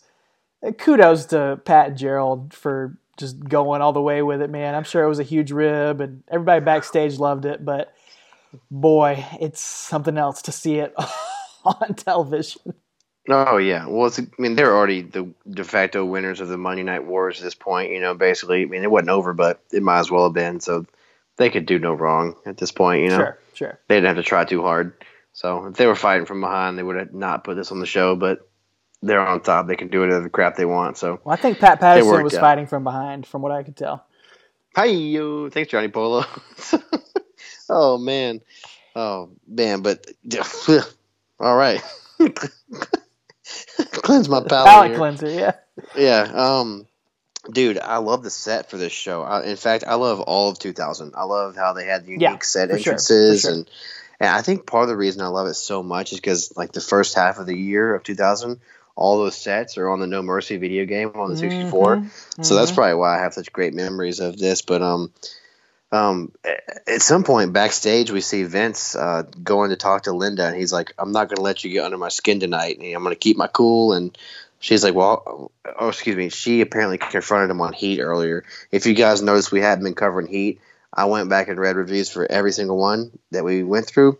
Literally no build up for any of this. So it's just all Triple H fought Hardcore Holly on the Heat prior to this week for some reason. Really? But Yep, defended the title against Hardcore Holly. Wow. It didn't lead to anything. That's why I was like going to go watch it, but it had nothing to do with anything else. So, but other than that, it's all just mid-level stuff. So there are a few promos backstage before the match. Yeah. Michael Cole, our investigative journalist, talks to Kane and again says he's coming for the title. That's the main thing. That's what Rock and his brother need to understand. And then little baby Jonathan Coachman, man, baby face, talks to Undertaker. Undertaker says, it doesn't take a brain surgeon to figure out that Kane wants to be champion. It's the most coveted prize in our game today, but there's only one man that can wear the title, and I did not come here to Boston to lose. So just enforcing that these three guys are not going to be on the same page. They are all going to be out for themselves here in this main event. Right, yeah, and it was good stuff. I mean, it was so funny to see Coach, man. He's just so young and skinny, and I mean, it's 18 years ago, so all of us were. But anyway, it's just funny to see him, who he is now and where he came from. And he had so much hair on his head too. So yeah, but no goatee, none on his face. Nope. It's like a baby. So funny, man. So. Yeah, and later on in the night, we see Kurt Angle win the King of the Ring. So if all goes according to plan, he can face the champ next month at Fully Loaded. Right. So we see him actually during the match watching backstage. So drinking a little glass of actually not a glass. He's drinking from a carton of milk. From the carton. Yeah, that's hilarious. So that's funny. Yeah, good stuff. The faction. Fagim, they are not on the same page either, though. Nope. Especially Vince. He's frustrated with everybody. So dissension on both teams is the story for this match because Triple H mainly is frustrated that his title is on the line here, and he doesn't want anyone out there possibly losing the title for him. So they do this cool little thing. They show Kane, Undertaker, and The Rock all just kind of getting in the zone backstage. They zoom in on each of them, just kind of doing their final preparations for the match before they do their entrances. Vince and Shane enter together, come out first, and then Triple H and Stephanie come out separately. And JR brings up continuity here. He talks about Vince and Shane getting a win at last year's King of the Ring on a team. So they've got luck on their side. They've done well in the King of the Ring in the past, and they know how to work together. Yeah, man. Too bad Bossman wasn't helping them out this time like right. he allegedly did last year. So, yeah, I mean, you got to give him kudos for remembering that kind of stuff. So I appreciate that. Yep.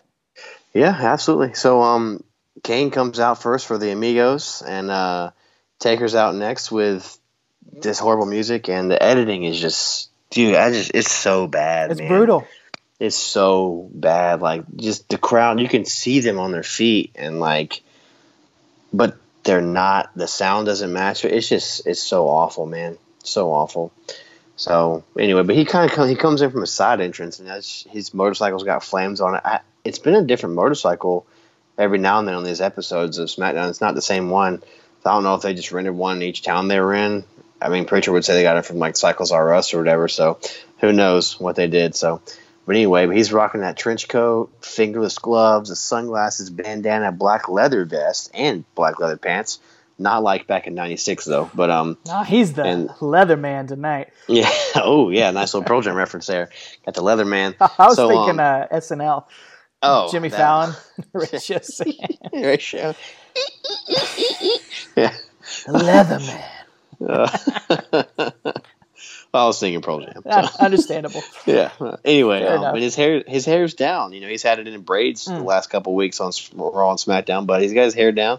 Letting his hair down for this match, man. You know, let it all hang out. Absolutely. Rock comes out last, and the pop is just again, it's just getting redundant. He's ridiculously over. So, ridiculous. Earl Hebner is going to be the referee here. We've talked about him kind of Yep. being involved in these storylines. He's officially been reinstated by Linda McMahon, so he's going to call the action right down the middle here. And Shane McMahon decides he's going to start things off for the heel team, just going right after Kane. He's the giant killer after all, and I guess he's trying to refute all the chants out there where Shane's being called a, little putty tat. Yep. He wants to prove Simba, everybody wrong. Yeah, he's Simba. Shane tries to negotiate getting a free shot at Kane, and Kane obliges, but Kane just shrugs it off as Shane punches him and just tosses Shane around here for the first few minutes of the match. Oh, yeah. It's great, man. It's like playing with my wrestling dummy back in the day. So he eats clothesline from Kane, and then Kane does the military press slam, as we mentioned last week. Who's that, Brian Clark? Crush, yeah. Crush would do, and he actually like pumps him up and down several times, which is cool. Kane goes for a chokeslam, but Vince comes in, and he actually gets grabbed as well, but then Hunter breaks that up. That would have been cool to see that. But again, you got to tease the audience, leave them wanting more. So this point, I believe Rock tags in, and he nails both McMahons, kind of has a stare down with Hunter and does the old, just bring it hand motion that he's so famous for, along with every other 1,000 catchphrases and motions he had. And then Shane attacks him from behind, and Rock actually gets beat in the corner by Shane. Rock is taking a lot of offense from Shane McMahon here, so a lot. Yeah, Rock reverses and tosses him out, though, and this is where Undertaker is going to tag himself in. He gets a blind tag on Rock, and that's what you're going to see from the babyface side. None of the tags are consensual here. Right. A lot of blind tags going on, and that's ultimately my problem. I mean, that's what you have to do here. Like, why would anyone on the babyface side ever tag out? Because they might cost themselves a chance at ever getting back in the ring and winning the title. So you have to have these blind tags to make it make any sense. So Undertaker does get in, and he just has a blast in there. He is narrating his beatdown on Shane McMahon. Yeah, this is my favorite part of the match. He goes, "Hello, Mr. Turnbuckle," and he nails Shane's head into the turnbuckle. And Lawler on the commentary is like, "Mr. Turnbuckle." It's like, he loves it, man. Over here. Hello, Mr. Turnbuckle. Oh, get your ass over there. Not only is Undertaker beating Shane up, he's narrating it as he goes. He's introducing him to people as Mr. Turnbuckle. And he's nailing his head into it. And I just wrote, man, I just love this Taker, man. I love this version of Undertaker. He's happy to be back out there. Oh, yeah. Narrating his own match is just great. So, huge chokeslam to Shane, and The Rock breaks up the pinfall. On his own teammate. Yeah, like Triple H said on SmackDown, they're going to do that. He didn't have to worry because they're gonna eat themselves alive, basically. Hunter comes in and fights Taker in the corner until Taker kind of reverses out of it, and Taker hits a big back body drop on on Hunter. Hunter bumps really well in this match for these big guys. Yeah, he's good at that. I remember mentioning that back in that what was that, the No Mercy UK pay-per-view. He bumped really well for him in Austin too. So Taker hits a DDT and Kane pulls him off of the pin on Hunter. So Taker and Kane start going back and forth, here. So again, you can see the dissension amongst the old amigos. This is probably the best version of Triple H ever, this 2000 era, before he really bulks up and before all the quad injuries and everything he's facing. I mean, he really was a wrestling machine here in 2000. You see so much Ric Flair in him too in this match. Yes. Just like you used to see in Stone and Steve Austin before he had to change his style. Yep. It's really you see fun a lot to of see. Ric Flair here. Yep. I love it. I love seeing it. So. Undertaker starts arguing with Kane here as Rock tags himself back into the match. And my head is just spinning from all the overbooking here, man. Like, it makes sense. Like you said, it all makes sense. It is what they should be doing, but sometimes you don't have to reinvent the wheel booking a match, man. You could honestly have just done a fatal four-way with these four guys and maybe done something like that without all this tag team stuff and without all the McMahon nonsense going on here and all of these friction between all the different teams. There's just so much stuff going on, and it's more than the crowd can handle, man. They are really, really quiet during this match until the very end when they finally wake up and they don't know really who to get behind or who to cheer for out of all these guys. It's I don't know, man. It wasn't the best match to really come back into as far as the podcast goes. I was a little let down by it. Yeah, I like the build up a lot, but this match itself is not that great. So, like I said, Rock here tags himself in, and then there's just some stuff going on. Basically, they're back and forth, and Taker and Kane come around the corner and take out the McMahons. They're all on the outside. Taker then nails Shane and kind of makes his way up the aisle, and Kane is kind of squared off with Vince, which leaves Hunter and Rock to face off with each other. And the Rock's over by the announce table preparing it for deletion, clearing everything off the table and taking the pencils out, which again, I never understand that. You should jam the pencils in the table. Oh, absolutely. So they're sticking up. So that when you slam your opponent on there, it hurts worse. So, but anyway, the table's being prepared for deletion, and then back in the ring, though they get back in the ring somehow, and he hits a swinging neck breaker on Triple H, I believe, and then Hunter hits a pedigree, and then pins Rock, and then I don't know what happened here, dude. It looks like Undertaker was supposed to make the save before Rock had to kick out to stop Triple H from winning, but he's still fighting in the crowd and misses his cue. So he gets there like 2 seconds too late. So The Rock actually has to kick out of Triple H's finish right here. And Undertaker doesn't quite get there in time. And it almost looks like it screws everything up here for a minute. Everyone kind of doesn't really know what to do after Undertaker blew that spot, which is pretty rare to see the Undertaker coming in late for something. So he's got a little bit of rust here after being off for so long. Everyone just kind of stumbles and bubbles around, including The Rock, as The Rock basically his story is he's refusing to tag back out to his teammates, even though he's hurt. Right. He doesn't want to give up his chance of being in the ring to win the title. So the heel team basically gets Rock on the wrong side of the ring and just continues to beat him down over and over again, which leads Mr. McMahon to finally tag in. He hadn't been in the ring for the entire match, but Mr. McMahon, or Joe Cool, as Jim Ross likes to call him for this match. Well, he calls himself down SmackDown, I think it was. He's Joe Cool. So, yeah, that's where I came from. I forgot to mention that, yeah. So, they call him Joe Cool. He gets a few shots in on The Rock before tagging back out. It's an outdated reference in the year 2000. Oh, for sure. Nowadays, that's perfect for Vince. People have no idea what that is. So, yeah, go ahead. Sorry, I interrupted you. No. Rock fights back in the heel corner, but Vince hits him with the old Death Valley blow. Allows Triple H to get a 2 count. I think this is where Hunter hits an actual wrestling move. He hits a suplex, which is cool to see. Yeah. And then he gives the old suck it and does the Ric Flair knee drop. Like I said, again, just coming out of the corner, does the knee, just like you see Charlotte do nowadays, just like you used to see Stone and Steve do. He used to do it. I mean, it's just amazing to see these guys and how much they emulate Flair, Hunter goes up top, but comes off. For some reason, he jumps off the top turnbuckle, and Rock hits him in the belly with his right hand, I guess.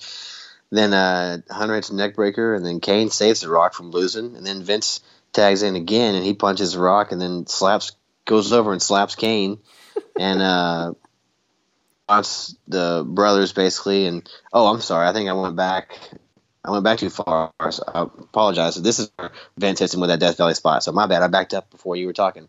I apologize. There's so much to follow here. It's just hard to get my mind around it. So that's all right. Yeah. We see Taker and Kane pair off on the outside again with the McMahons as Rock and Triple H are in the ring together again. And all of a sudden, Kane takes out the Undertaker out of nowhere, tosses him into the stairs, and decides he's going to go for it all on his own here. He's going to take his chance and get the title. Man, the WWF title is kind of like the ring from Lord of the Rings, dude. It just corrupts people. The thrill of it, the chase of it. That's what happens to Kane here. He gets in the ring. Kane interrupts as Rock's going for the people's elbow and gives Rock a choke slam. Triple H gets up and gives Kane a thumbs up for helping him out, but Kane gives Triple H a tombstone and tries to pin Triple H, even though he's definitely not a legal man. But Earl gets down to count, gets a 2 count, but Undertaker makes the save this time, and he goes nuts on Kane on the outside, and then gets the spot of the night on Shane McMahon here. This is what finally wakes the crowd up after 15 minutes. Oh, yeah. So, Undertaker grabs King's chair and nails Kane with it, and JR's like, he took it from him. He goes, he didn't take it. I gave it to him, which is great. So he said, I'll give it to him again. He can hit The Rock with it. But anyway, this is the spot you're talking about right here. Shane is up on the top turnbuckle. Taker jumps up on the apron, grabs him by the throat, and chokeslams him off the top rope to the outside through the announce table that was prepared for deletion. And I remember this spot vividly, but I didn't remember it was from this match. Did you remember it was from this match? No, not off the top of my head. Okay. Yeah. I remember this very vividly, this spot, but I did not remember it was from this match. And very cool. But part of the problem is that with absolutely no time, let the crowd sink into the crowd.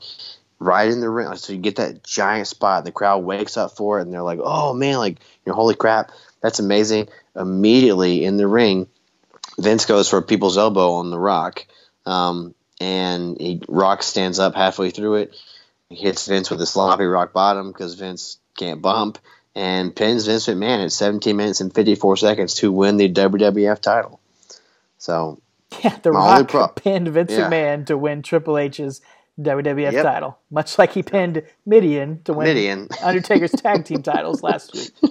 Yeah, so he's got a penchant for pinning the wrong guy to win the title. So, but my only problem with that giant spot was they didn't let it breathe at all. Man, there was nothing, there was no room in between to let the crowd breathe, and it was just boop, match is over. It was just man, I feel like they should have let it sit for a minute, and I don't know. That's just me being nitpicky, I guess. But no, you're right. If that spot happened in 2018, there would have been 10 replays from every different angle immediately afterward.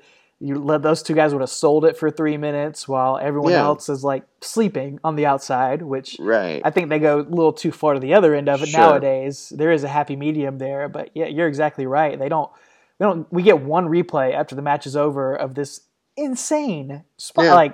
I've never seen a spot like that because the way Undertaker jumps down with him and just goes full force with the choke slam, it's a sick bump. I loved it. It's one of my favorite spots we've seen. Yeah, this before days of Shane jumping on crash pads too. This is just just the table. Yeah, just the table. That table is deleted for sure, man. The crowd does come alive for this win by The Rock, and they enjoy it. And then JR goes, "Yo, cool, lost the WWF title for his son-in-law," which is a sentence I never thought I would say. Right.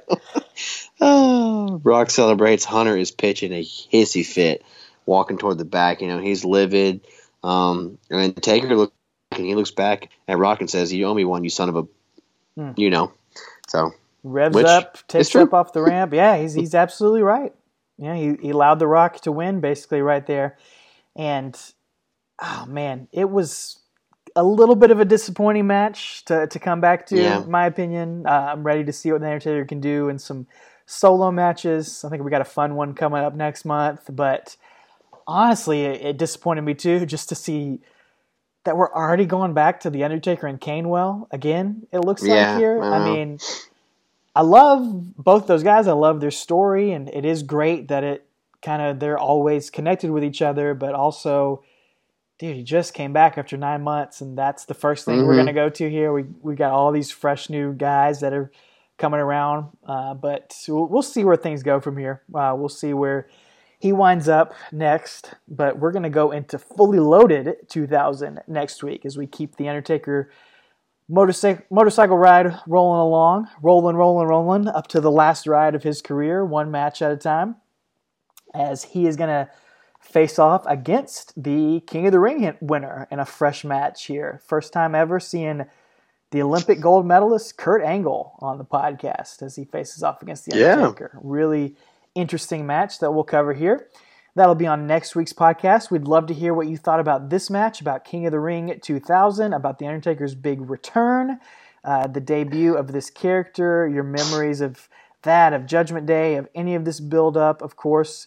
Like we said earlier, you can hit us up on Twitter, Facebook, and Instagram at Talking Taker to give your feedback on all of that. And you could subscribe to the podcast and leave comments and feedback at Podbean, on Apple Podcast, Google Play, Stitcher, and YouTube as well. As many other services where you can get podcasts, but those are the main ones.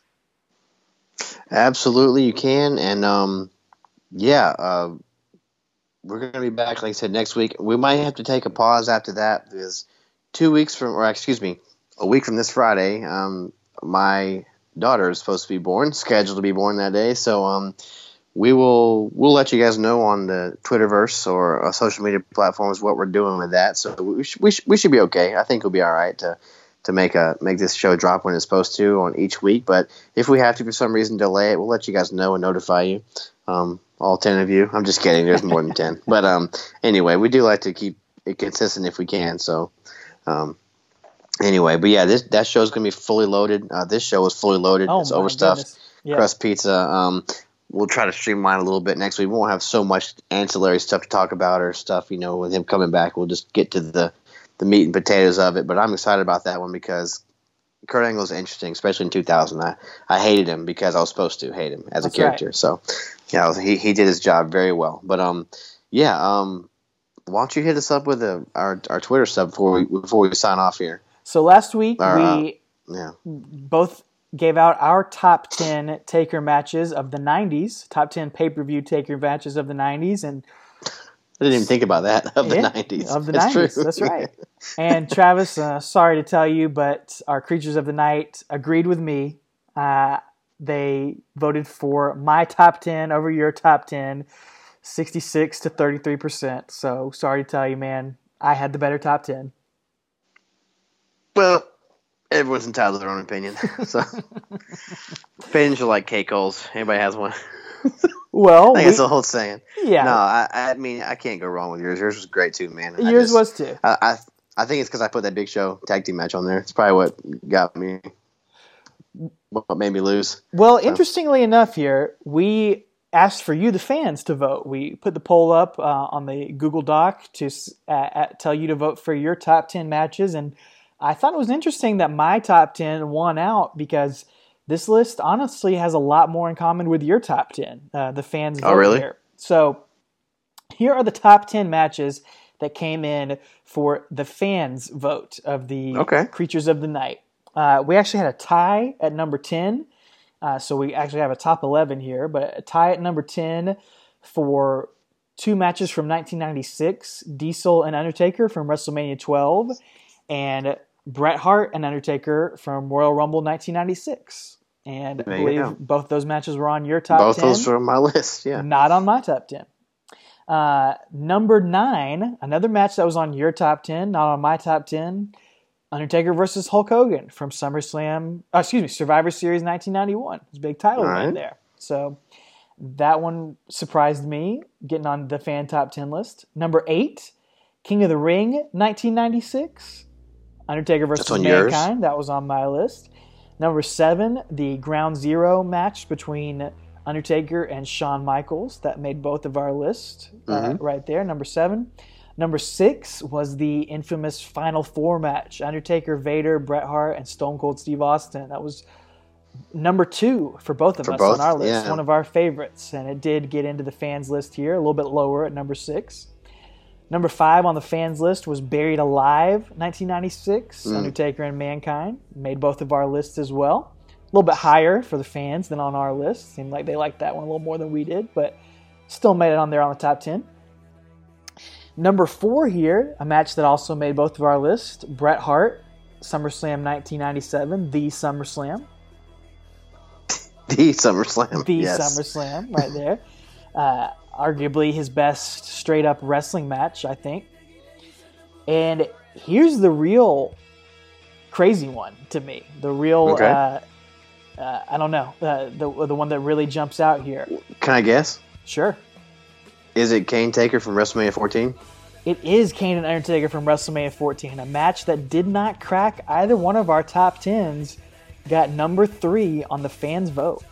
I had a feeling that was going to be up there just because I think people remember that, and I probably would have put it up there too until you go back and watch it. Go back and watch it, people. It is cool, like, to see that and the storyline and everything. But I remember you and I both being kind of underwhelmed with the actual in-ring product there. Yeah. So number 2 was actually our number 1, our both consensus number 1, Bad Blood, 1997, the Hell in a Cell match. And number 1, beat it out by 1 vote here, was the King of the Ring Hell in a Cell match between Undertaker and Mankind. Went down as the fans' choice for their favorite pay-per-view match of the 90s for The Undertaker. It was number 5 on your list and actually did not make my top 10 for reasons I explained on last week's episode. But, you know, what are you going to do? That's the awesome thing about this, is that everyone's got their own different opinion here, and the fans voted for that. Well, I would say we're even then, because literally every one of my matches made that top 10 except for the tag team match. Yours had several left off. Yeah, I don't know, man. But you won the other poll, so I'd say we call it even. We'll call it even. We'll call it straight down the middle. Yeah, I'm just kidding. It doesn't matter. We'll see what happens after this era. We'll put a new vote up after this one. Yeah, that's right. We had a lot of great Twitter comments from everybody over the past week. Way too many to read, but Gino McMannequin was killing me with some of his memories from this era and from the early 90s era as well, talking about everyone being freaked out about the Berserker back in the day and agreeing with some of this classic Johnny Polo commentary. Dolores Hooper shared some classic Undertaker comic books. Speaking of comic books earlier, those were really cool. Love to get our hands on some of those. Randy Turco shared some Undertaker classic merch. He doesn't have the foam hands, but he has some Undertaker foam fingers out there, which is pretty neat. That his wife actually had back when she was a teenager and a wrestling fan. Yeah, pretty rocking. And then a lot of people shared some of their favorite Biker Taker memories in preparation for this show. So very, very cool to see all that. We love interacting with you. Continue doing that. Thank you for everyone who retweets, likes, shares the podcast, lets people know about it. Like we said, if you got fans in your life of this era of The Undertaker, if this is their favorite time, please point them towards us and let them join on with our journey. Yeah, absolutely. And if you guys were there at Freedom Hall in Louisville, Kentucky at Judgment Day when Undertaker returned, let us know about that. If you were there at Boston and Beantown when this match we actually covered, King of the Ring 2000, if you were there, let us know about that. Let us know what your memories were. We're seeing him back in the ring on pay-per-view for the first time. And on a serious note, our thoughts and prayers go out to Joe Anoa'i, and that's Roman Reigns. For those of you who don't know, and his battle with leukemia, we want to pray thoughts and prayers with him. No matter what you think about his character, he's still a great guy. And on a serious note. And we will cover him on this podcast as well. So can't wait to get to that stuff. So, but yeah, anyway, other than that, ladies and gentlemen, we got Taker came back on SmackDown 1000 last week, and he had 3 words for us. That was rest in peace. But I got 2 words for you. That's take her easy. Well, the new year is upon us, Andy. So, in my opinion, I think this is the most relevant time to look into the future. The future, Conan? That's right, contractual friend. Let us all look to the future. All the way to the year 2000.